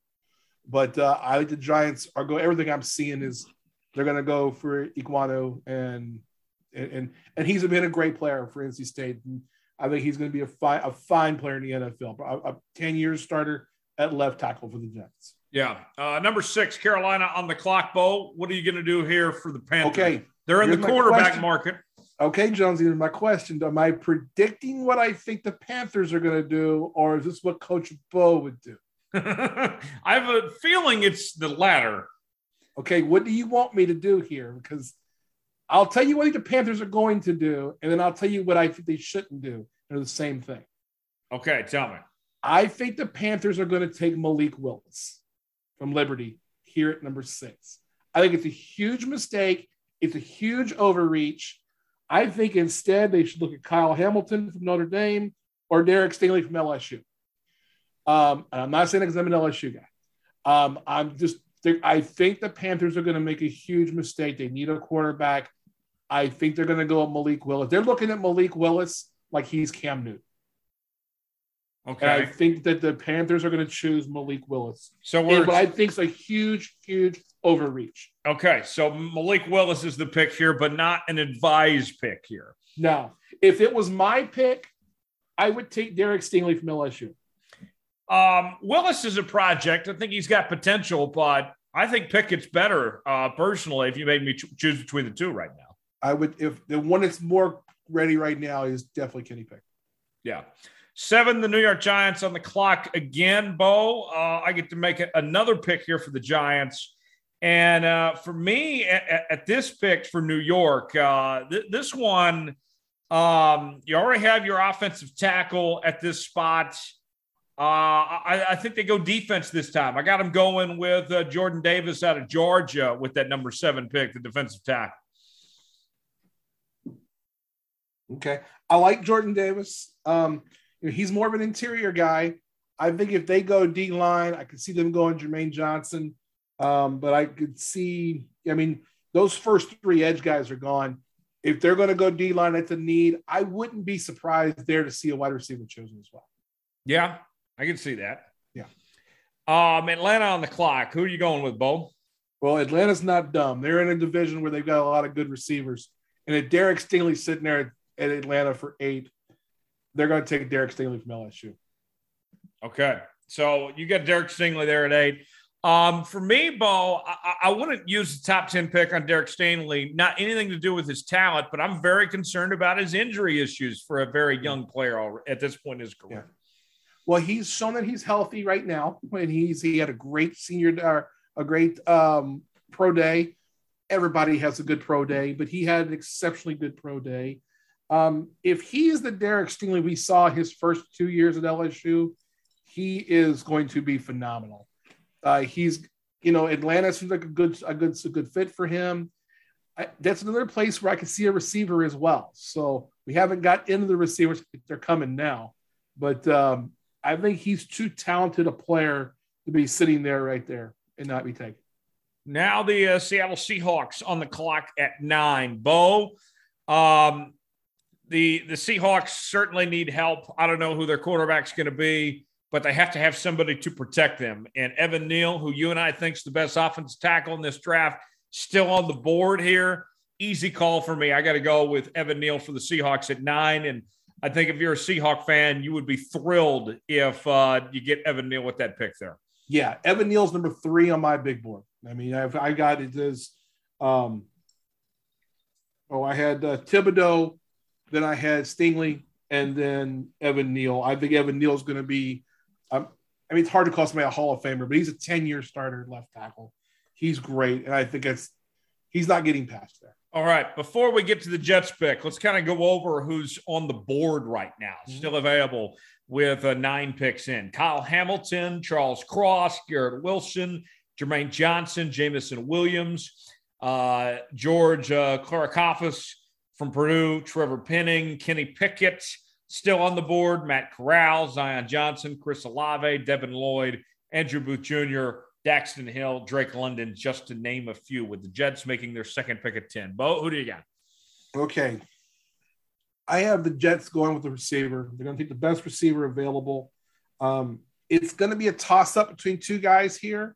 3 weeks ago, I would have said it was Drake London. I think it's going to be Garrett Wilson, who will be the first receiver taken off the board. And if he's sitting there for the Jets, I think that they take Garrett Wilson from Ohio State. Yeah, Garrett Wilson, very good player. He was fantastic at Ohio State. Jets have to have a receiver. And I would say, Bo, with them drafting a receiver in the top 10, that doesn't rule out for me the chance of them still making a move on the wide receiver market, whether it's Deebo Samuel or another guy here. We could be talking about them bringing in 2 receivers. I don't think that's out of the possibility. The Jets are going to be busy. If there is a deal to be had for Deebo Samuel or for DK Metcalf, the Jets are going to be the one who can make the big trade because of the fact they have 2 top 10 picks. Yeah. Washington now on the clock at 11 at this point. Bo, for me, this one, I got to go with I'm going to go with Kyle Hamilton for Washington here. Top 5 player potentially in this draft, but safety is not one of the bigger priorities for most teams in the league here. This would be a steal, I think, for Washington, a team that already has some good defensive talent to only add to what Ron Rivera wants to do. I think Ron Rivera would love having Kyle Hamilton in D.C. Yeah, Kyle Hamilton is exactly who I think in this situation Washington would take for every reason you just spoke of. 12, the Vikings on the clock. Bo, who are you going with here? Well, I think the Vikings really want Derek Stingley to fall to them, either him or Gardner. We've got both of them projected to go in the top 10. If either of them are available at 12, the Vikings will pull the trigger. If not, I got them going to the next available, which is Trent McDuffie, the quarterback from Washington. It's too big a need, and there's talent there. I think that they get that done. They go get one of the corners. If they can't have one of the top 2, I think McDuffie's the third one. I think he's who they take. Texans at 13, another pick for them after having the number 3 pick and taking Trayvon Walker, the edge rusher out of Georgia. This time, Bo, I think that they try to get help on that pitiful offensive line. Charles Cross, a very good offensive tackle still on the board. I think he falls to Houston there at 13, and they'll be pretty pleased. This guy's got a lot of size and certainly held his own in the SEC. Yeah, I agree. They're going to. I think they're definitely going to go offensive line. The Texans need all the help they can get. This draft in this first round is deep at offensive tackle. If you can get one, go ahead and get it. There's just not enough skill position players that are going to fit the needs the Texans have. I think you go get the tackle here. I think you're right. All right. The Ravens now on the clock at 14, Bo. Okay. Here's where I think we're going to see the run of wide receivers start. With the Ravens, I like the Ravens taking Drake London from USC. Get them a receiver, get them someone behind Hollywood Brown, a guy who can be a one. Drake London, to me, I've seen him play a few times, watched him in person this past year. I'll tell you who he reminds me of. I can't say he's going to be this great a player. He reminds me of Marvin Harris. He's a guy you line up in the same spot every single down, and you just let him run routes. You let him run routes, he has a way of getting open. I saw him play against Notre Dame's defensive backs this year. Notre Dame had a really great class of DBs. I saw him have 15 catches in that game for like 185, and he was open all the time. I don't know how he does it. He lines up in the same place every single time, and he reminds me of Marvin Harrison in that way. Solid guy, and I think he's a great fit for the Ravens, where you've got the deep threat of Hollywood Brown. Give him somebody who can run some routes. All right, so Drake London to the Ravens at 14. 15, the Eagles on the clock with their first of two picks in the first top 18. And, Bo, for me, I look at this with the Eagles here. They need a wide receiver. Jalen Reagor is not that guy. They are not getting what they paid for a couple of years ago with that first-round pick. And Reagor and their fan base is still crushing them for passing on Justin Jefferson when they could have had him instead. Devonta Smith was really good last year, but they need another receiver for Jalen Hurts there. I think that they go with Chris Olave out of Ohio State with this pick at a 15 here, Bo. Okay. Yeah, I see it. I mean, I think we're in that run of the wide receivers, and the wide receivers need. I can see the Eagles, if they, depending on who they like better, I do think Olave is great, going to be a fine receiver. If they don't take him, the Eagles could be the team that takes Jameson Williams, knowing that he's not going to play probably the first half of the season. They have time. They're a team that may not be contending early. They may think, okay, this is the guy we can put in our back pocket, and we'll understand what the needs are. I totally can see the Eagles going that way as well, but I do think they're going wide receiver. All right, you get to pick your team, the Saints at 16, Bo. Okay, so if the Eagles don't take Jameson Williams at 15, the Saints are going to take him at 16 for that reason. He's too good a player to pass over when you've got a wide receiver need. Past Michael Thomas, the Saints are awful at wide receiver. Michael Thomas has been hurt the last 2 seasons. He may be a contract issue at the end of the year. Going and getting someone like a Jameson Williams, who I think is the best receiver in this draft as far as career length, he'd be the guy I would take a look at here. I think that's what the Saints will do. And it's who I would take if I was them as well. The Chargers at 17. I can't believe Jermaine Johnson, the edge rusher out of Florida State, is still on the board in this mock draft, Bo. But that's not a need for the Chargers at edge at this point. This, I think, realistically, this is a scenario where the Chargers would probably trade down because there's not a player that necessarily fits the value of that 17 pick for what they need. But if they had to stay in this spot, Bo, I think their pick here, they would go offensive guard and go with Zion Johnson out of Boston College here at 17. They need help on that interior offensive line there. Yeah, I see where you're going there. I do think it's a landing spot for a trade. I've already seen one rumor, even though it's in the division, that the Chiefs might trade up to this spot. If the Saints and the Eagles were to both pass on Jameson Williams, the Chargers could pull a really great trade-off here for one of these better teams to go up and move up, from the mid-20s into 17, and maybe even pick up a first-round pick next year or something, or a high second this year. You can get some depth to trade like that. I agree with what you're thinking there is too. 18, the Eagles on the clock for their second pick, Bo. They already took Chris Olave. What do they do now? Well, I think they need some help on the defensive line. And you talked about the edge rusher earlier. I think if Jermaine Johnson's there, you go there if you're the Eagles. Yeah, that would be a home run pick. I think you're getting a top 10 talent falling to you at 18. You'd be pleased if you're Philly at that spot, getting Jermaine Johnson there. 19, the New Orleans Saints. Now, I have a lot of pressure. I got to make a pick for Bo's team here at 19. So Bo, I don't want to leave you out here. So I want to ask you, for this second pick for the Saints, what direction are you leaning? Well, okay, so my fear is that they're leaning toward Kenny Pickett. If they can get a receiver at 16, I think at 19 they're going to go offensive tackle. If they don't get a receiver at 16, I think they go receiver at 19. So it just depends on how the first pick. We've got them taking a receiver there. So I think they go tackle, but I would not be surprised if the Saints are in love with Kenny Pickett because he's been there already. They're talking to him. Again, we're going to see people overreach on draft day for these quarterbacks.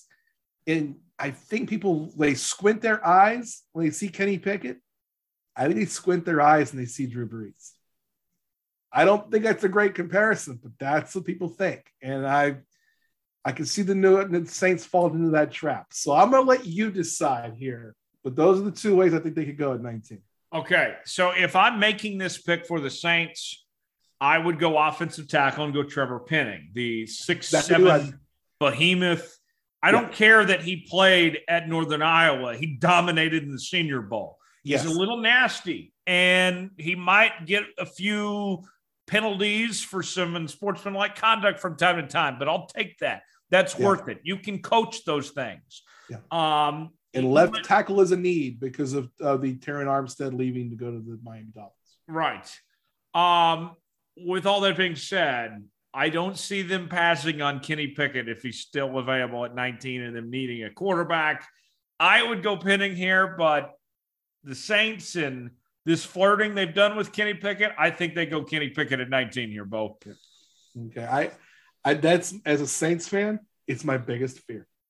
It's my biggest fear. They go receiver at 15 and they come back at 19. But I do think that I think the 19th pick is going to depend on what they do with the 16th pick. And I do think that if at 19, if they don't take Pickett, I think it's Penning, the kid from Northern Iowa. He is nasty. He is the perfect replacement for Terran Armstead. All right.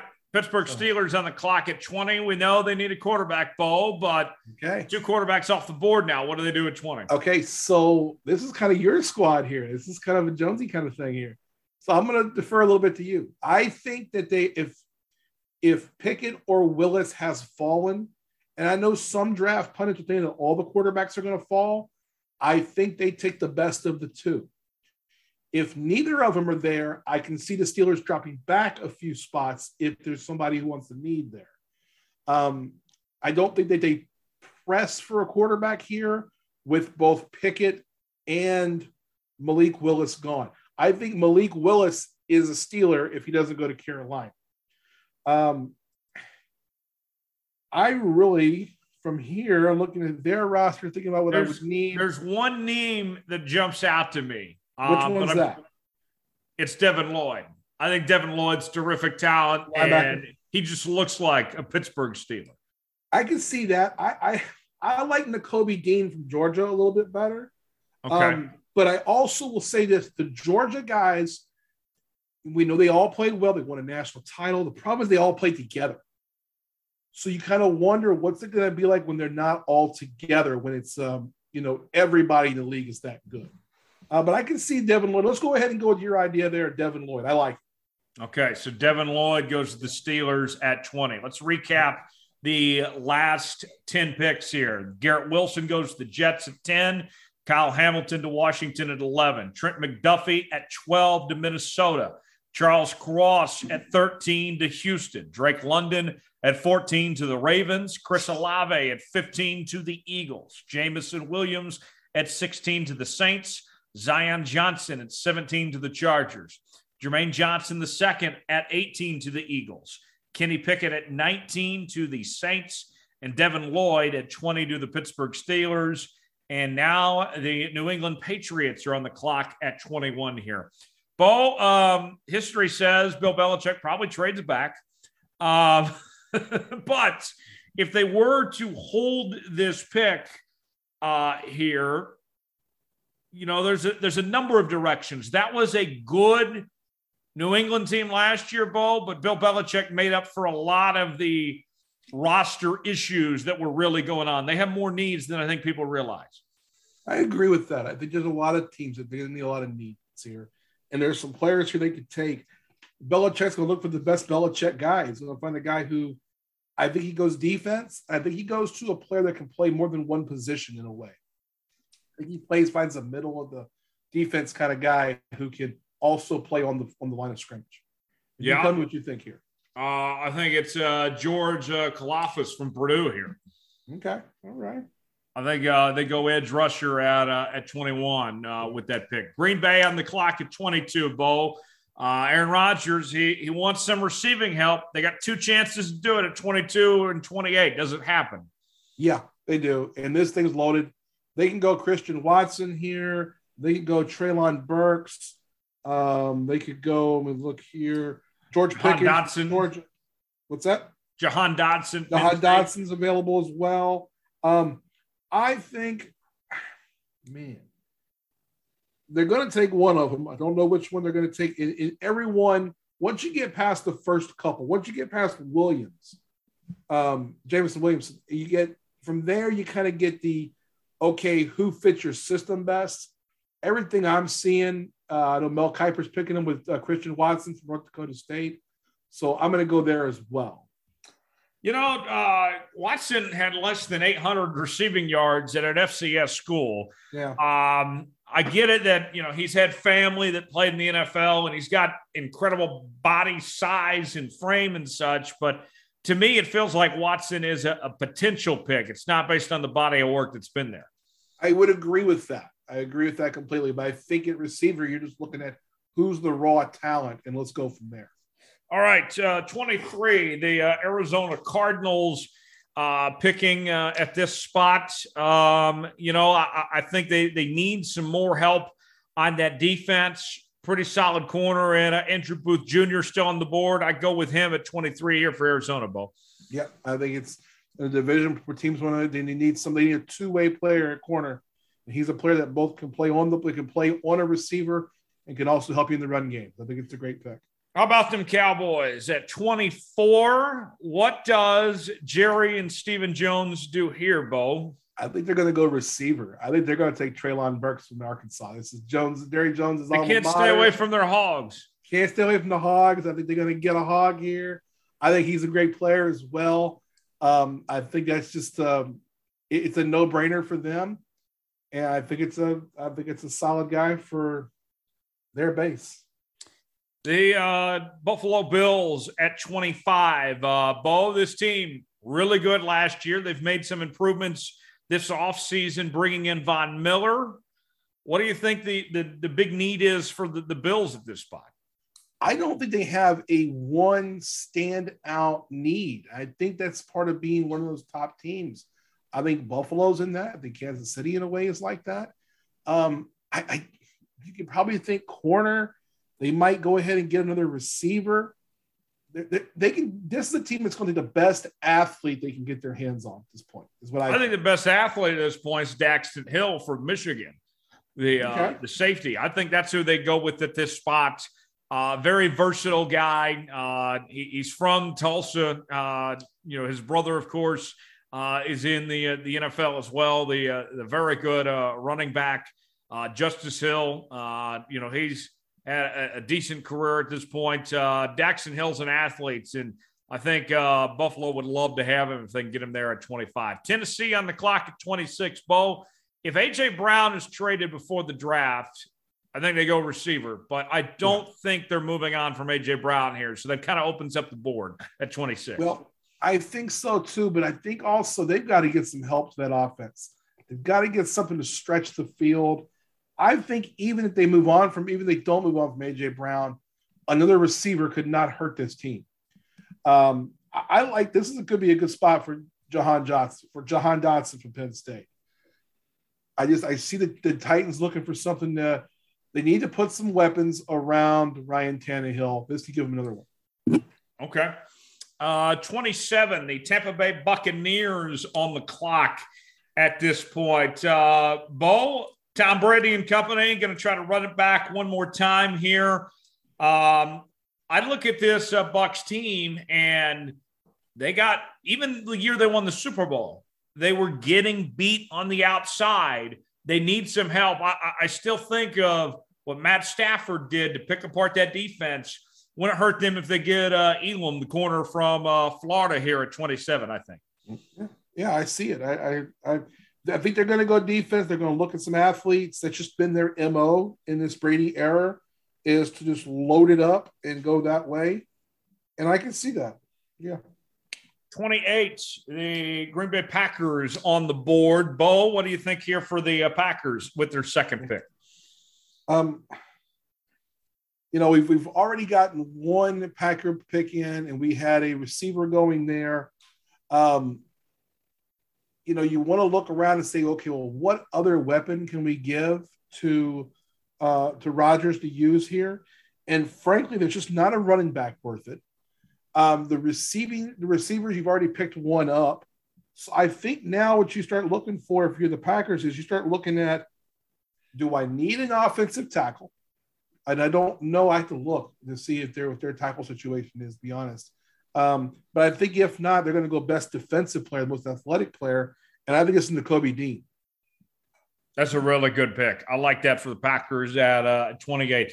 The Chiefs with back-to-back picks, 29 and 30. We'll start out with that 29th pick that I'll get to make here for the Chiefs. And, one of these picks is going to be a receiver. And we've had a run on receivers as of late, in this round of the draft, this first round. A lot of them.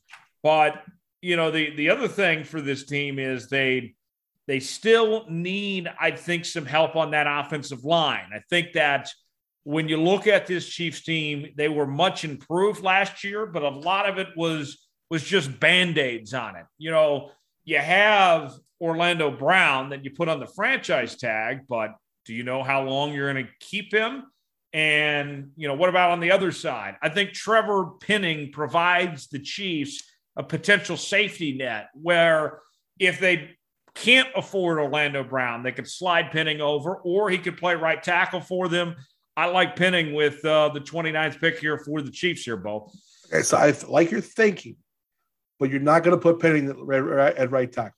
So, and I do think Orlando Brown's going to get extended. So if they do pick Penning, it means they're not going to extend Orlando Brown. This is what it would tell me. Now, if the Chiefs didn't take him, he's not going to last past 31 because the Bengals would take him. But I do think so. You got Penning going at 30? At 29. Now 29? You have the second Chiefs pick at 30. At 30. Okay. Well, I think it's receiver. I think the Chiefs are trading up. I think they're going to package 29 and 30 and trade up to get a better receiver. But they're going to look at this and go, okay, well, if they're sitting there and they couldn't make the right deal, who are you looking at? We've already got, how many receivers are already off the board here for us? Quite a few. Are we at 7? Where are we at? 1, 2, 3, 4, 5. Okay. I'm trying to find my other receivers here because I had a couple of them here still.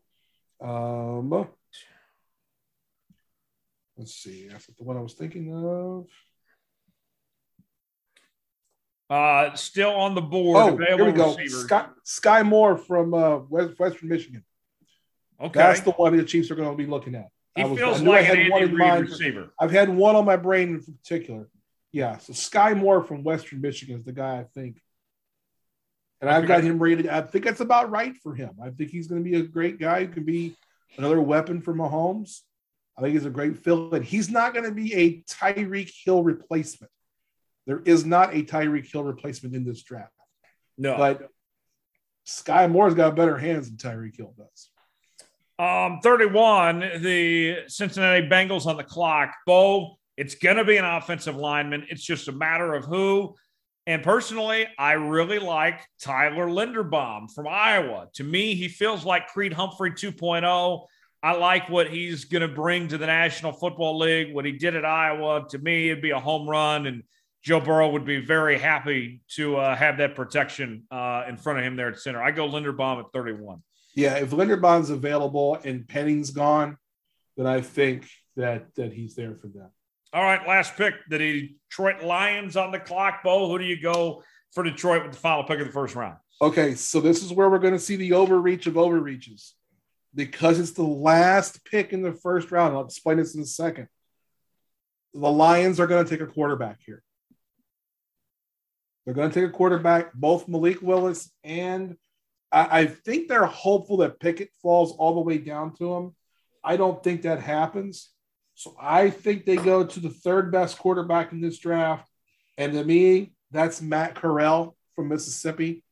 And I think they take Matt Corral. Now, the reason I think that happens is that the difference between drafting a quarterback in the first round and the second round is you get them under contract for one more season. You get the upwards of a 5-year deal when a second round pick will get a 4-year deal. So that's where you'll see that overreach. The Lions need a long-term solution to quarterback. That's who I see him taking, is Matt Corral. So a quick I wouldn't be surprised if it's Desmond Ridder as well. Okay. So a quick recap of our mock draft. The Jags get Hutchinson at 1. Kayvon Thibodeau to the Lions at 2. Trayvon Walker to Houston at 3. Sauce Gardner to the Jets at 4. Akeem Ekwonu at 5 to the Giants. Malik Willis to the Panthers at 6. Jordan Davis to the Giants at 7. Derek Stingley Jr. to the Falcons at 8. Evan Neal to Seattle at 9. Garrett Wilson to the Jets at 10. Kyle Hamilton to Washington at 11. Trent McDuffie to Minnesota at 12. Charles Cross to Houston at 13.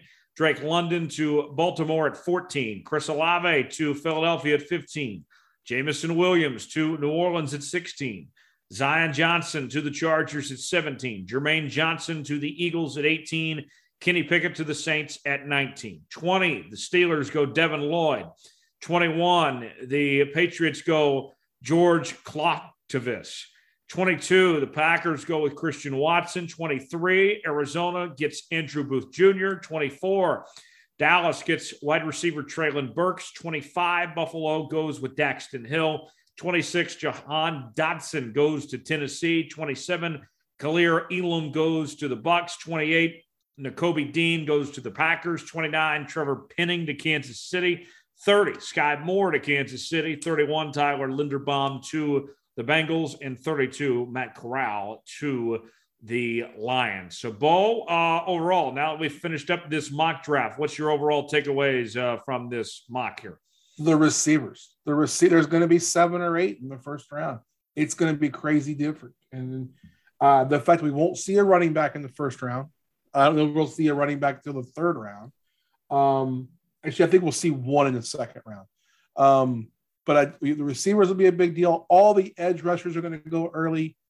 It'll be interesting to see the teams that are looking at tackles, to see who takes a tackle and who drafts the best available athlete. You know, would a Trevor Penning drop to the high 20s like we've got him? We've got Trevor dropping to the 29 to the Chiefs.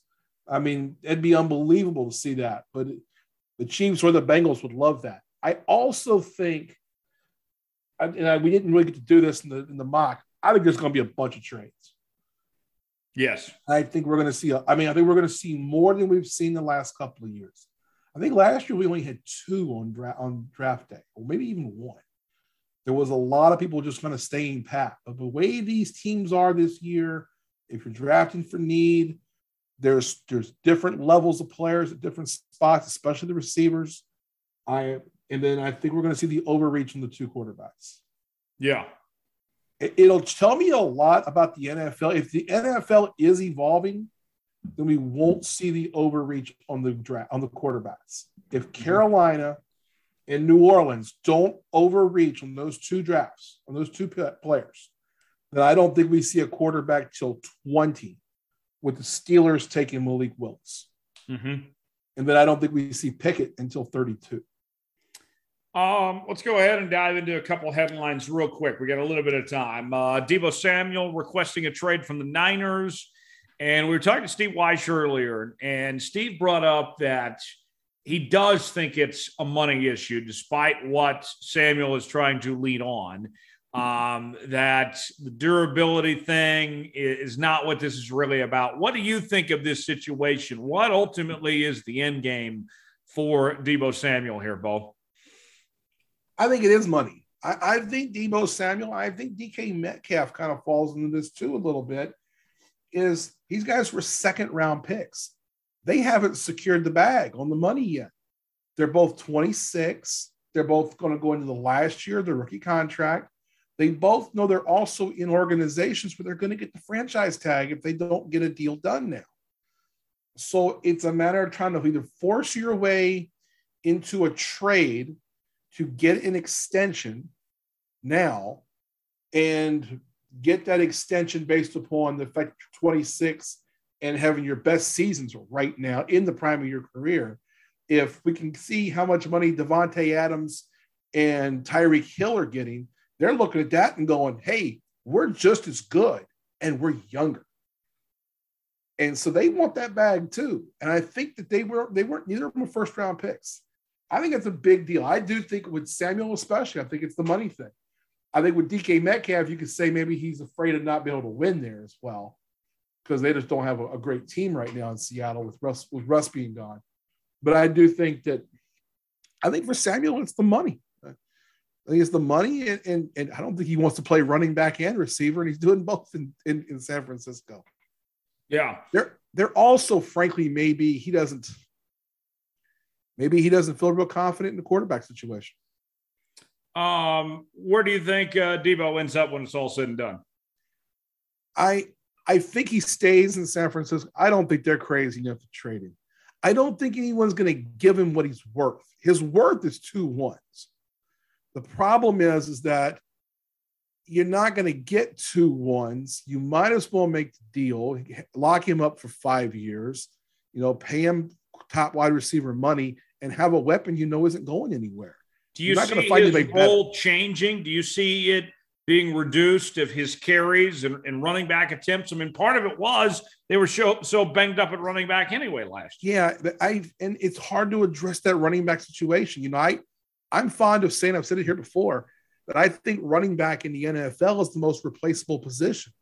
The 49ers have not done a good job with the running back position, but they've shown that they can get fill-in players. They just didn't do it this past season. This past season, they saw Samuel and said, hey, this is the guy we got on a rookie contract. We don't have to worry about a big ticket item. You're getting hurt. So use it. There's someone who desperately could use a running back, maybe a veteran running back. If I was the 49ers, that's the direction I would go. That, or I would try to make a trade. I wish I had my list in front of me. Breece Hall from Iowa State would be someone, if I'm the 49ers, I'm looking at early in the second round. I think that would make Samuel feel a little better about the situation. Yeah. Last thing before we go, let me ask you about the USFL making its debut. Crowds weren't great, but the ratings were pretty solid. Not what the XFL was a couple of years ago, but still 3 million people tuned in. And, the product on the field was pretty good. Wasn't bad. Bo, what did you think of what the USFL put together for its debut? I didn't get to watch much. Saturday night, I was able to glance at one of the games. It was the New Jersey Generals game. Yeah. What jumped off the page at me for the quarter and a half I watched was the play of DeAndre Johnson, the quarterback there. Two-way guy, dual threat guy.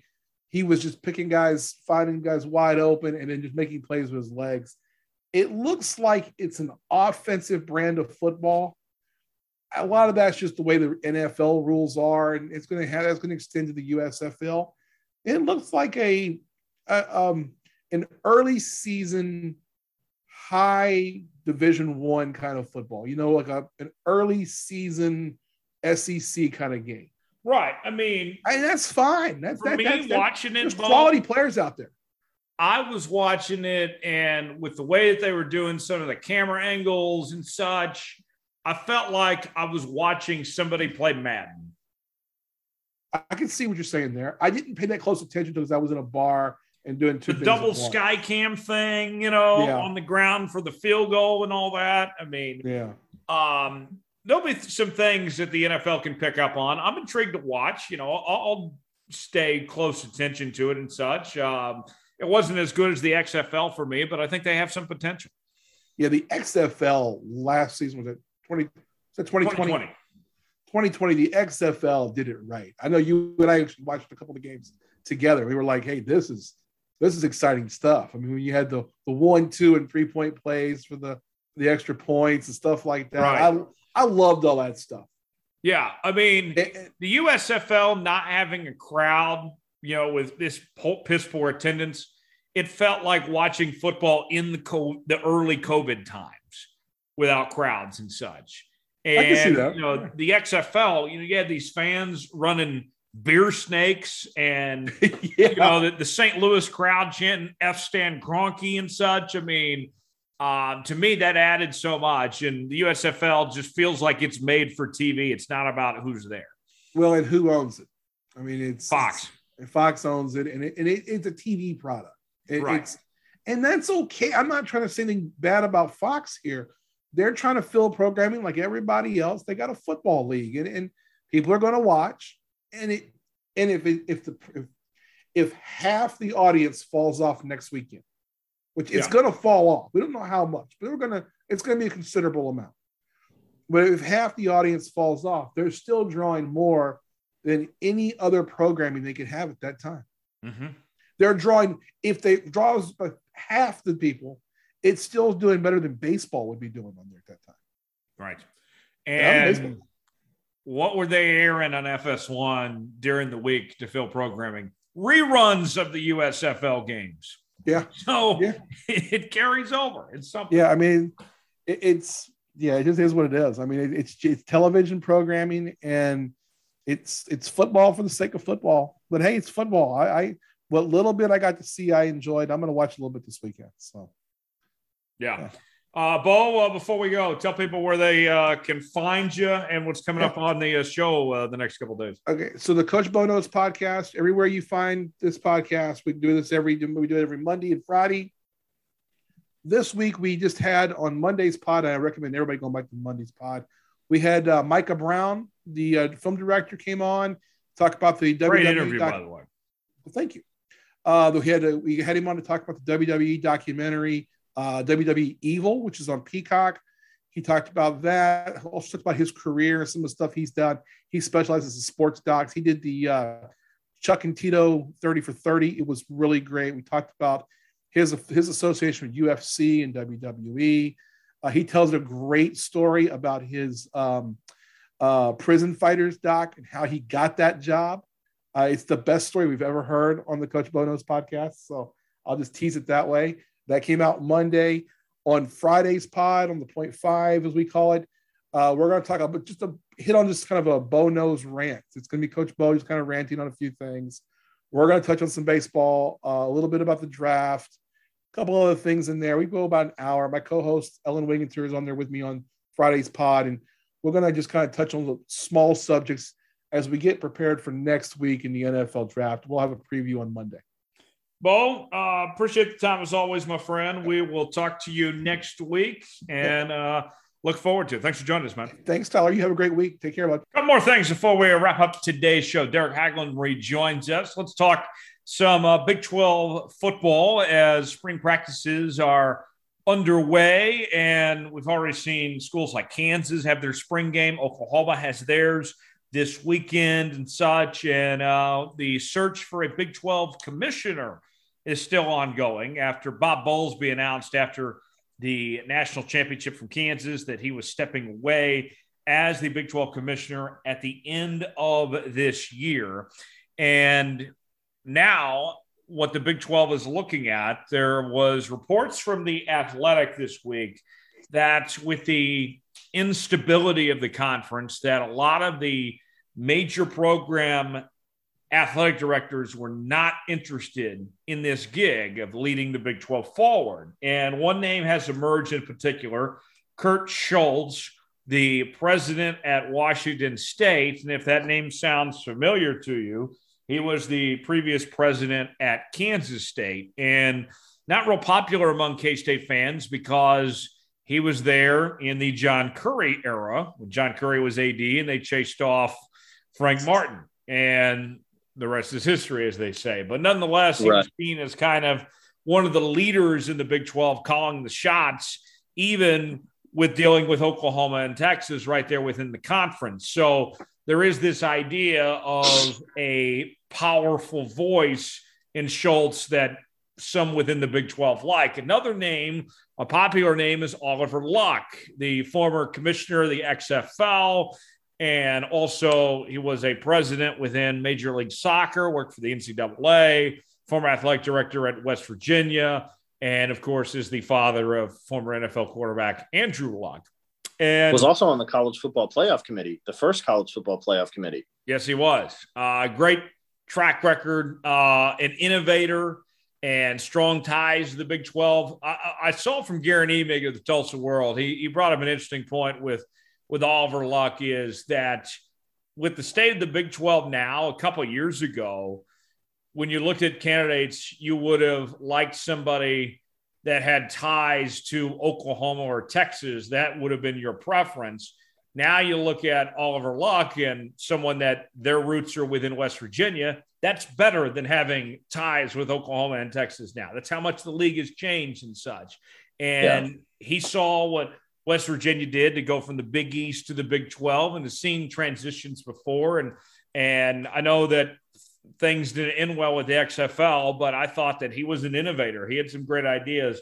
Personally, I like the idea of Oliver Luck, not just because of the name and such, but with his track record, I think he could be the right guy to lead the Big 12 going forward. And the other thing, too, that Oliver Luck stood out to me, Derek, was in his time in the XFL, he promoted the hell out of that league, and he found ways to get the XFL in the spotlight. The Big 12 is always now going to be behind the SEC and the Big 10. And you're going to be competing with the Pac-12 and the ACC for attention. And I think Oliver Luck could be the right guy to make the Big 12 stand out going forward. Well, and Tyler, you talk about Oliver Luck with the XFL. Look at the viewership numbers. I mean, like the USFL just relaunched. Their viewership was not great this past weekend compared to what it was the first couple of weeks when the XFL launched in 2020 and then ultimately had to shut down because of, COVID-19 and the pandemic and everything. So it's really crazy. I'm actually intrigued with him. I actually am intrigued with President Schultz too. I wonder if what happened with Texas and Oklahoma last summer deciding to leave and go to the SEC has really pushed Bob Bowlesby to the forefront of wanting to be out and wanting to leave and wanting to retire. I wonder if this was the plan for him to do that at some point this season after this, academic year was over, and athletic calendar was over, or, if what he's had to deal with the last couple of years and how everything was happening with Texas and Oklahoma has forced him to want to leave. The thing with Bowlesby was that he was always reactionary. When Oklahoma and Texas announced they were leaving, he did a great job of, right away going and getting Cincinnati and BYU and Houston and UCF. That was a great call by Bowlesby to do that. But, I very well think that Bowlesby still could have kept Oklahoma and Texas around if he would have just been competent and would have been ahead on it. That could have been salvaged. But I blame Bob Bowlesby for allowing that to happen. And so whoever the next Big 12 commissioner is, and that's why I lean towards a guy like Oliver Luck, is you have to be proactive, not reactive, as far as the direction of this conference goes going forward. I think that you're still going to have a very good basketball league, and you have some good potential football schools, but you got to be aggressive. And I think Oliver Luck could be that guy for the Big 12. But it's interesting to see how this ultimately shapes out of who the next Big 12 commissioner will be. Lincoln Riley put out a letter in the Players Tribune, and Oklahoma people, I think, are going to have a bad taste in their mouth about the Players Tribune when you had Kevin Durant making his announcement there a few years ago, and now not great luck for the state of Oklahoma with the Players Tribune. No, going out to California and then writing in the Players Tribune is a recipe for disaster. I think the Players Tribune is a joke to begin with. I mean, it's just agents writing those stories anyway, ghost writing as is. But nonetheless, they're not all David Falk, where he writes up all these press releases when MJ decides he's going to return, and he says, well, if you don't like the way that it sounds, you freaking do it. And MJ just goes, "I'm back." Right. That's all you needed to say. Right. Right. They can't all be that easy like that. Right. Nothing is like that. The Players Tribune's a joke, but nonetheless, you had this thing come out from Lincoln Riley, and he sort of apologized for the way that things went down. And I get it that he's trying to save face and such and all this, but for me, it will always come down to this. And the unforgivable sin from Lincoln Riley, at the end of the day, that history cannot change no matter what, is that after Lincoln left, Roy Manning, he intentionally kept around and did not bring to LA right away, and was caught recruiting on behalf of USC while on the Oklahoma payroll. That was caught, that was discovered, and OU compliance was on it right away. And sure enough, Roy Manning was relieved of his duties pretty fast from that. To me, that you cannot change. This is a free country. People can leave for jobs left and right. We don't have non-competes in college football coaching contracts, although there should be. That's something I'd like to see change. But that is the unforgivable sin. No matter what, you can write this letter or whatever. You can't go back and change what happened. No matter what, that happened. That was proven, and Lincoln Riley is guilty of that. So for me, you got, Lincoln Riley's going to have, Baker Mayfield, rather, this weekend's going to have his statue revealed in Norman. Lincoln's not getting any statues. Baker's not with this poor playoff record. Right, yeah. And the fact they got worse every year under Lincoln Riley. Baker is going to have this statue reveal, and I'm sure that he's hurt that he's not invited, that he's not going to be there and such. But, you got to sleep in the bed you made, and that's what it comes down to. I think the bed in Malibu looks pretty nice, though. I'm not going to lie. I think I would be all right out there. Just saying. Living in the mansion that USC decided to pay for him. Maybe we'll hear. I'm hopeful from Baker Mayfield's perspective. We'll see if or where he thinks he might go, because obviously he's not showing up to Cleveland's offseason program, because we know that he's not going to be the Browns quarterback after they just gave Deshaun Watson $230 million guaranteed. But I do think Lincoln probably could have handled his leaving better, but I also feel like he might be scorned and a little upset with how the whole move to the SEC happened, and he wasn't consulted fully on it. Because we've had these conversations, Tyler. He's a Big 12 guy. He didn't want to go to the SEC because Oklahoma's not necessarily at that time willing to give all the resources that, schools like a Georgia or an Alabama or an Auburn have for football. Oklahoma's going to have to up their budget and up everything else, and it'll help, obviously, being in the SEC, getting more money. But that's something that probably might not happen overnight. Yeah, no, it is not going to happen overnight. I like Brent Venables, and I think Brent's going to do a good job at OU, but there is going to have to be some changes in how Oklahoma does things going forward in the SEC. I don't think that they are ready right now for what is about to come. I think OU where it compliance. just means more. Yes. OU compliance runs too tight of a ship. They're going to have to realize that, hey, with things meaning more, you let a few more things. Got to be willing to get a little muddy. You got to be willing to get your hands a little dirty in the SEC. Right. Especially now that NIL's out there. Right. And I think Lincoln Riley realized that. I think that was part of the decision. No question about it. But, these things, it's what I hope when it's all said and done, when we look back years from now, did it hurt that Lincoln Riley left? Of course. We've had that discussion over and over again. But I hope at the end of the day that Oklahoma comes out better and they say, you know what? There was part of it that Lincoln was right. Oklahoma has got to do some things different to get ready for the SEC. Got to get tougher. Compliance has got to back off a bit.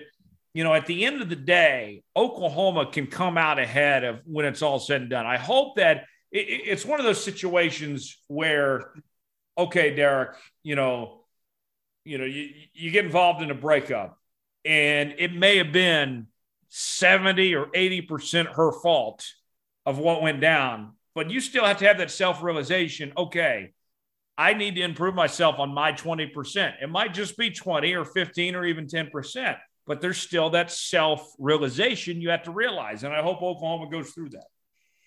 Well, my first question is, why would anybody ever want to break up with me? I mean, look at this. So it definitely ain't me.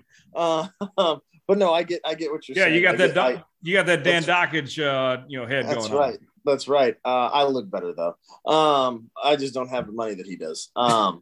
But no, I mean, I get it. And I think, there's always two sides to each story.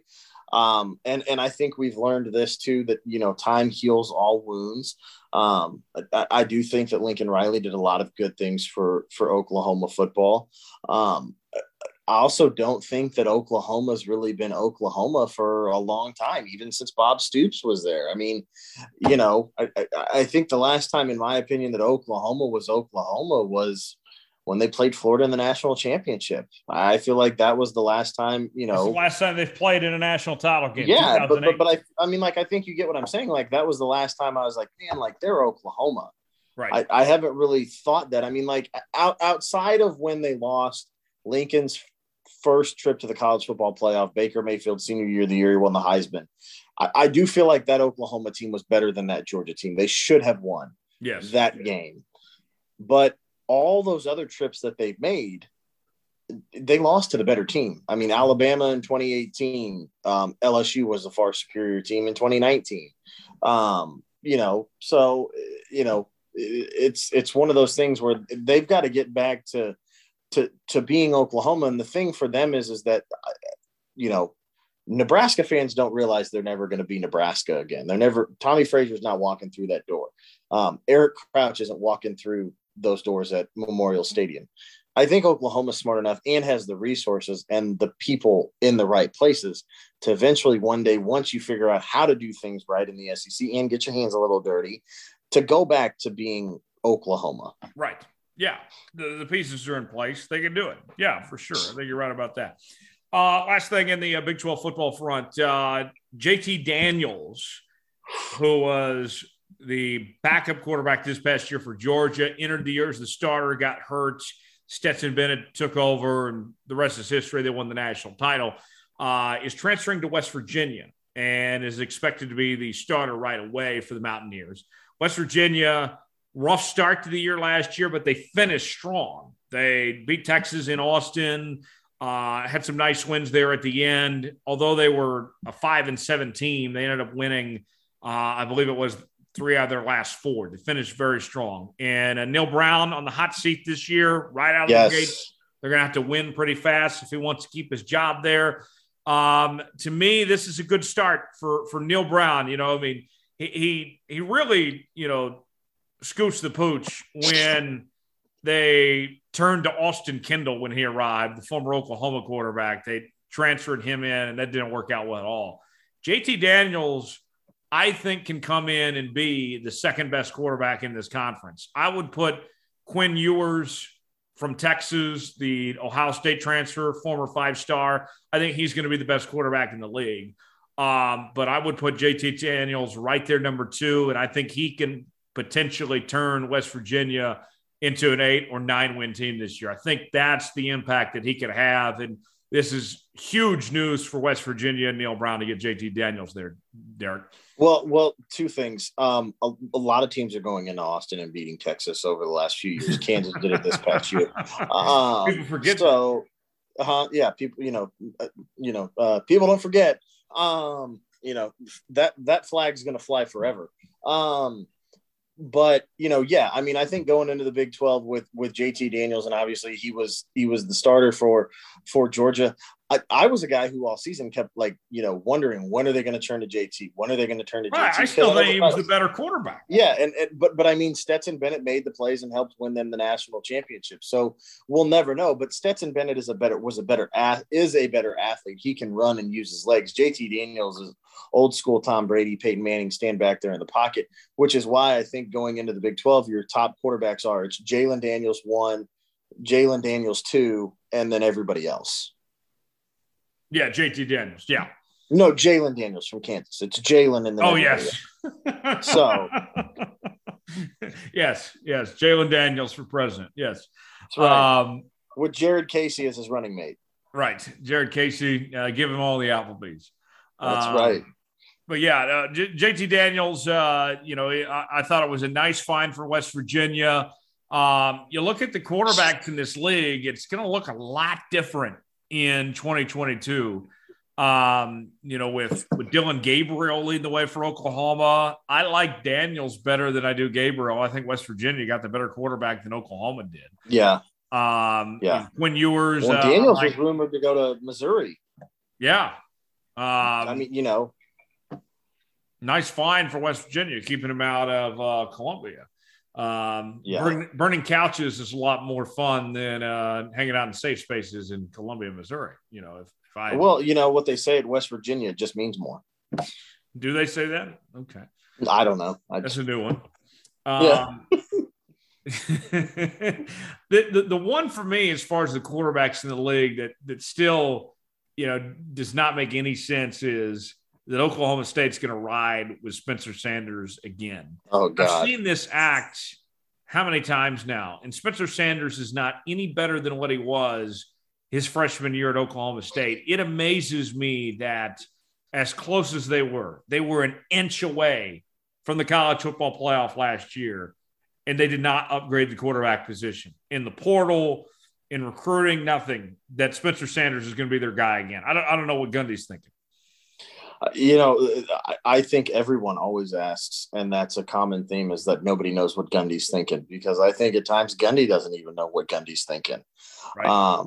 But we'll go after him because he's a man and he's 50. I just, we know it, Tyler, and it's cliche, but the definition of insanity is doing the same thing over and over again and expecting a different result. Like you know what you're going to get with Spencer Sanders. I think they need to use him more in the run game, but I think what his ceiling is as a passer, which isn't much. I do think that he benefits from having a very good run game, like he did his first year with his first 2 years actually with Chuba Hubbard, and then the name is missing from my head. The running back who did not play this year in the Big 12 championship game, who was really good, but I think he helped him out. I don't know that they're going to have that to be able to help him out this year. So do you really think that this year he's finally going to take that next step when he's shown no signs of being able to do it, when he's had unbelievable running games year after year to take pressure off of him, right, and not do anything?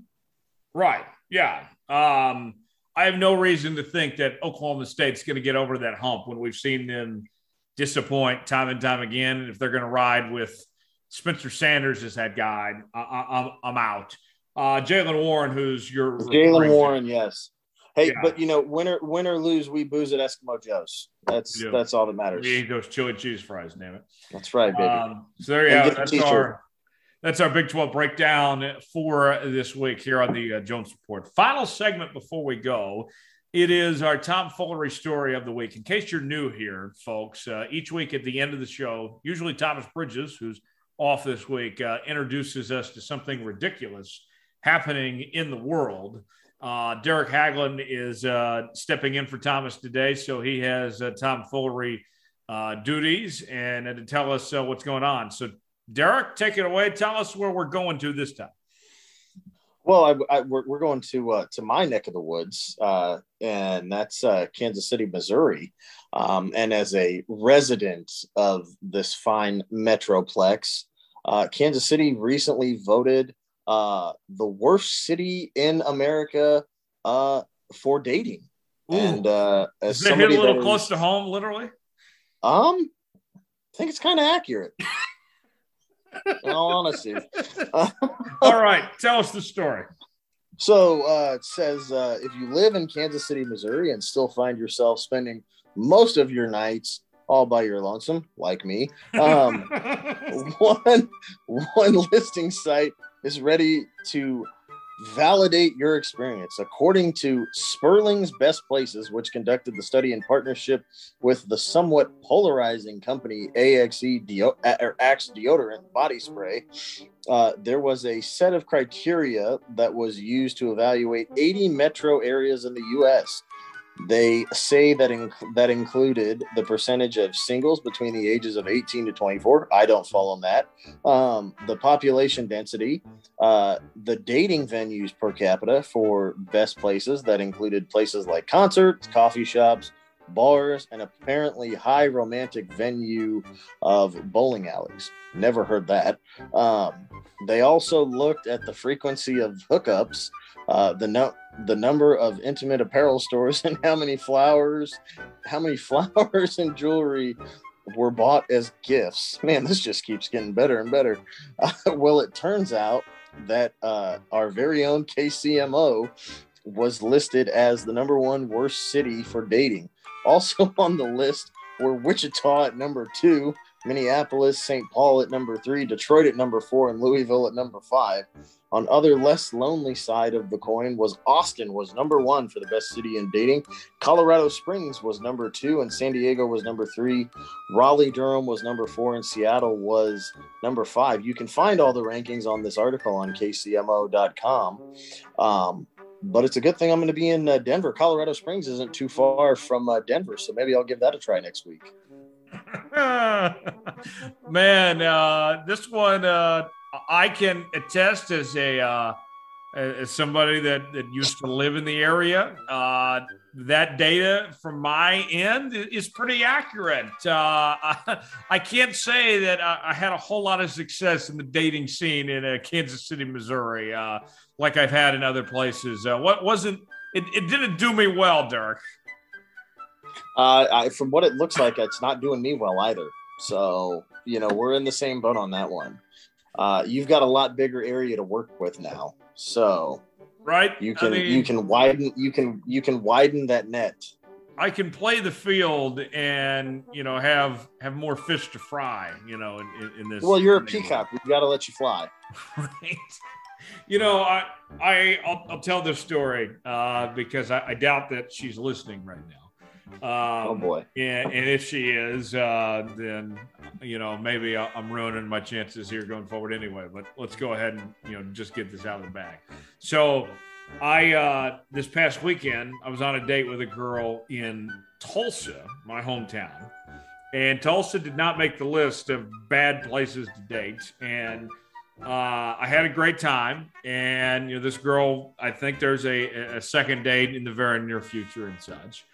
And I got to tell you, it was a little bit of a red flag, though, Derek, that she told me within a couple drinks of this date, and with an hour or two in, she already told me that she wanted my babies and wanted to move to Dallas. A bit of a red flag right away. A bit much, maybe. Yeah, that's much too fast for my liking. Right. Now, the scene I noticed in Kansas City, Missouri, was it was very much a mom with kids type of scene. 100%.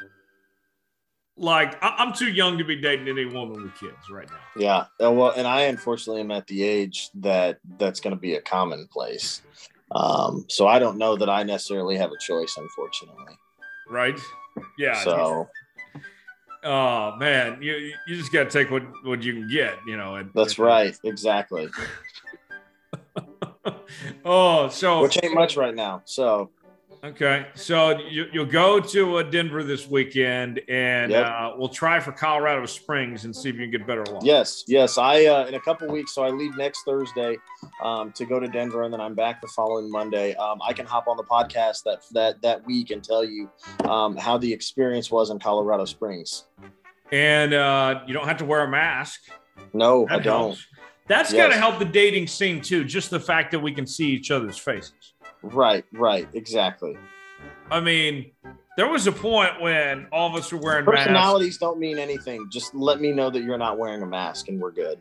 Okay, I'm going to say this, and I might regret it later, but if the first thing you say about a girl is that she's got a great personality, then she ain't it. Okay, well, that's how Tyler Jones lives his life.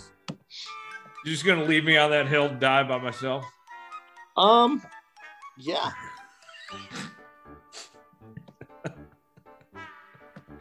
Oh man, gosh, yeah, that's one that I'll deal with the consequences later. See if things get better. It's better to beg for forgiveness than ask for permission. So Derek, let's put this out there as a single man, and you're in Kansas City. For anyone that may be listening, what would be the date night for Derek in Kansas City if you have your way? If of the slim options that it seems of it not being a great place for dates, what is a night out with Derek Haglund going to be like if some lucky lady gets this opportunity? Man, I mean, you're trying to have me reveal the tricks of the trade, but clearly I'm still single, so they don't work. So there's a really cool Italian restaurant in Kansas City called Salvatore's. We would start off there, have some really good Italian food, probably go maybe like see a movie or walk downtown around the Liberty Memorial, Union Station, or maybe the Plaza. And then, hopefully finish the night off with Andy's. Andy's. Okay. Yeah. Some frozen custard. Absolutely. Okay, so a lot of food involved if you're going to be on a date with Derek Haglund. Yeah, because then that gets him maybe a little inebriated to be like, you know what, my stomach's so full, and I can just swoop in and bam, get that kiss on the first date. Okay. Their stomach's got him so distracted. Yes, and then you go for it. So absolutely, if you want the Italian food and the Andy's frozen custard, Derek's DMs are open at DT_Haglund. So that's the easiest way. Yep. So are my messages on Facebook. Oh man, I don't know if I want anybody messaging me on Facebook for dates. That might be the one platform I'm like, that you didn't come to the right place. Yeah, that might be a little weird.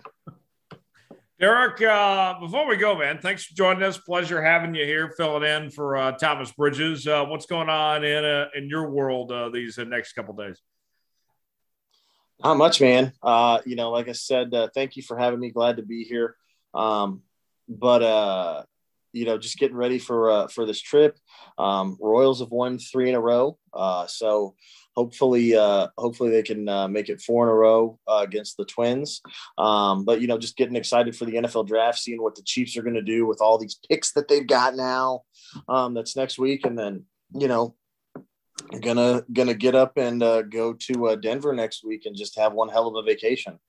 Sounds like a good time. I am going to be all over the NFL draft the next week or so, and certainly should be a lot of fun. Looking forward to that.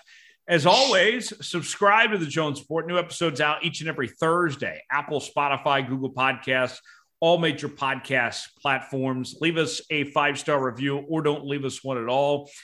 We are on social media, facebook.com/Tyler Jones Live, facebook.com/Studio Soapbox, Twitter at Tyler Jones Live, at DT_Haglin, at Studio_Soapbox, Instagram, Tyler Jones Live.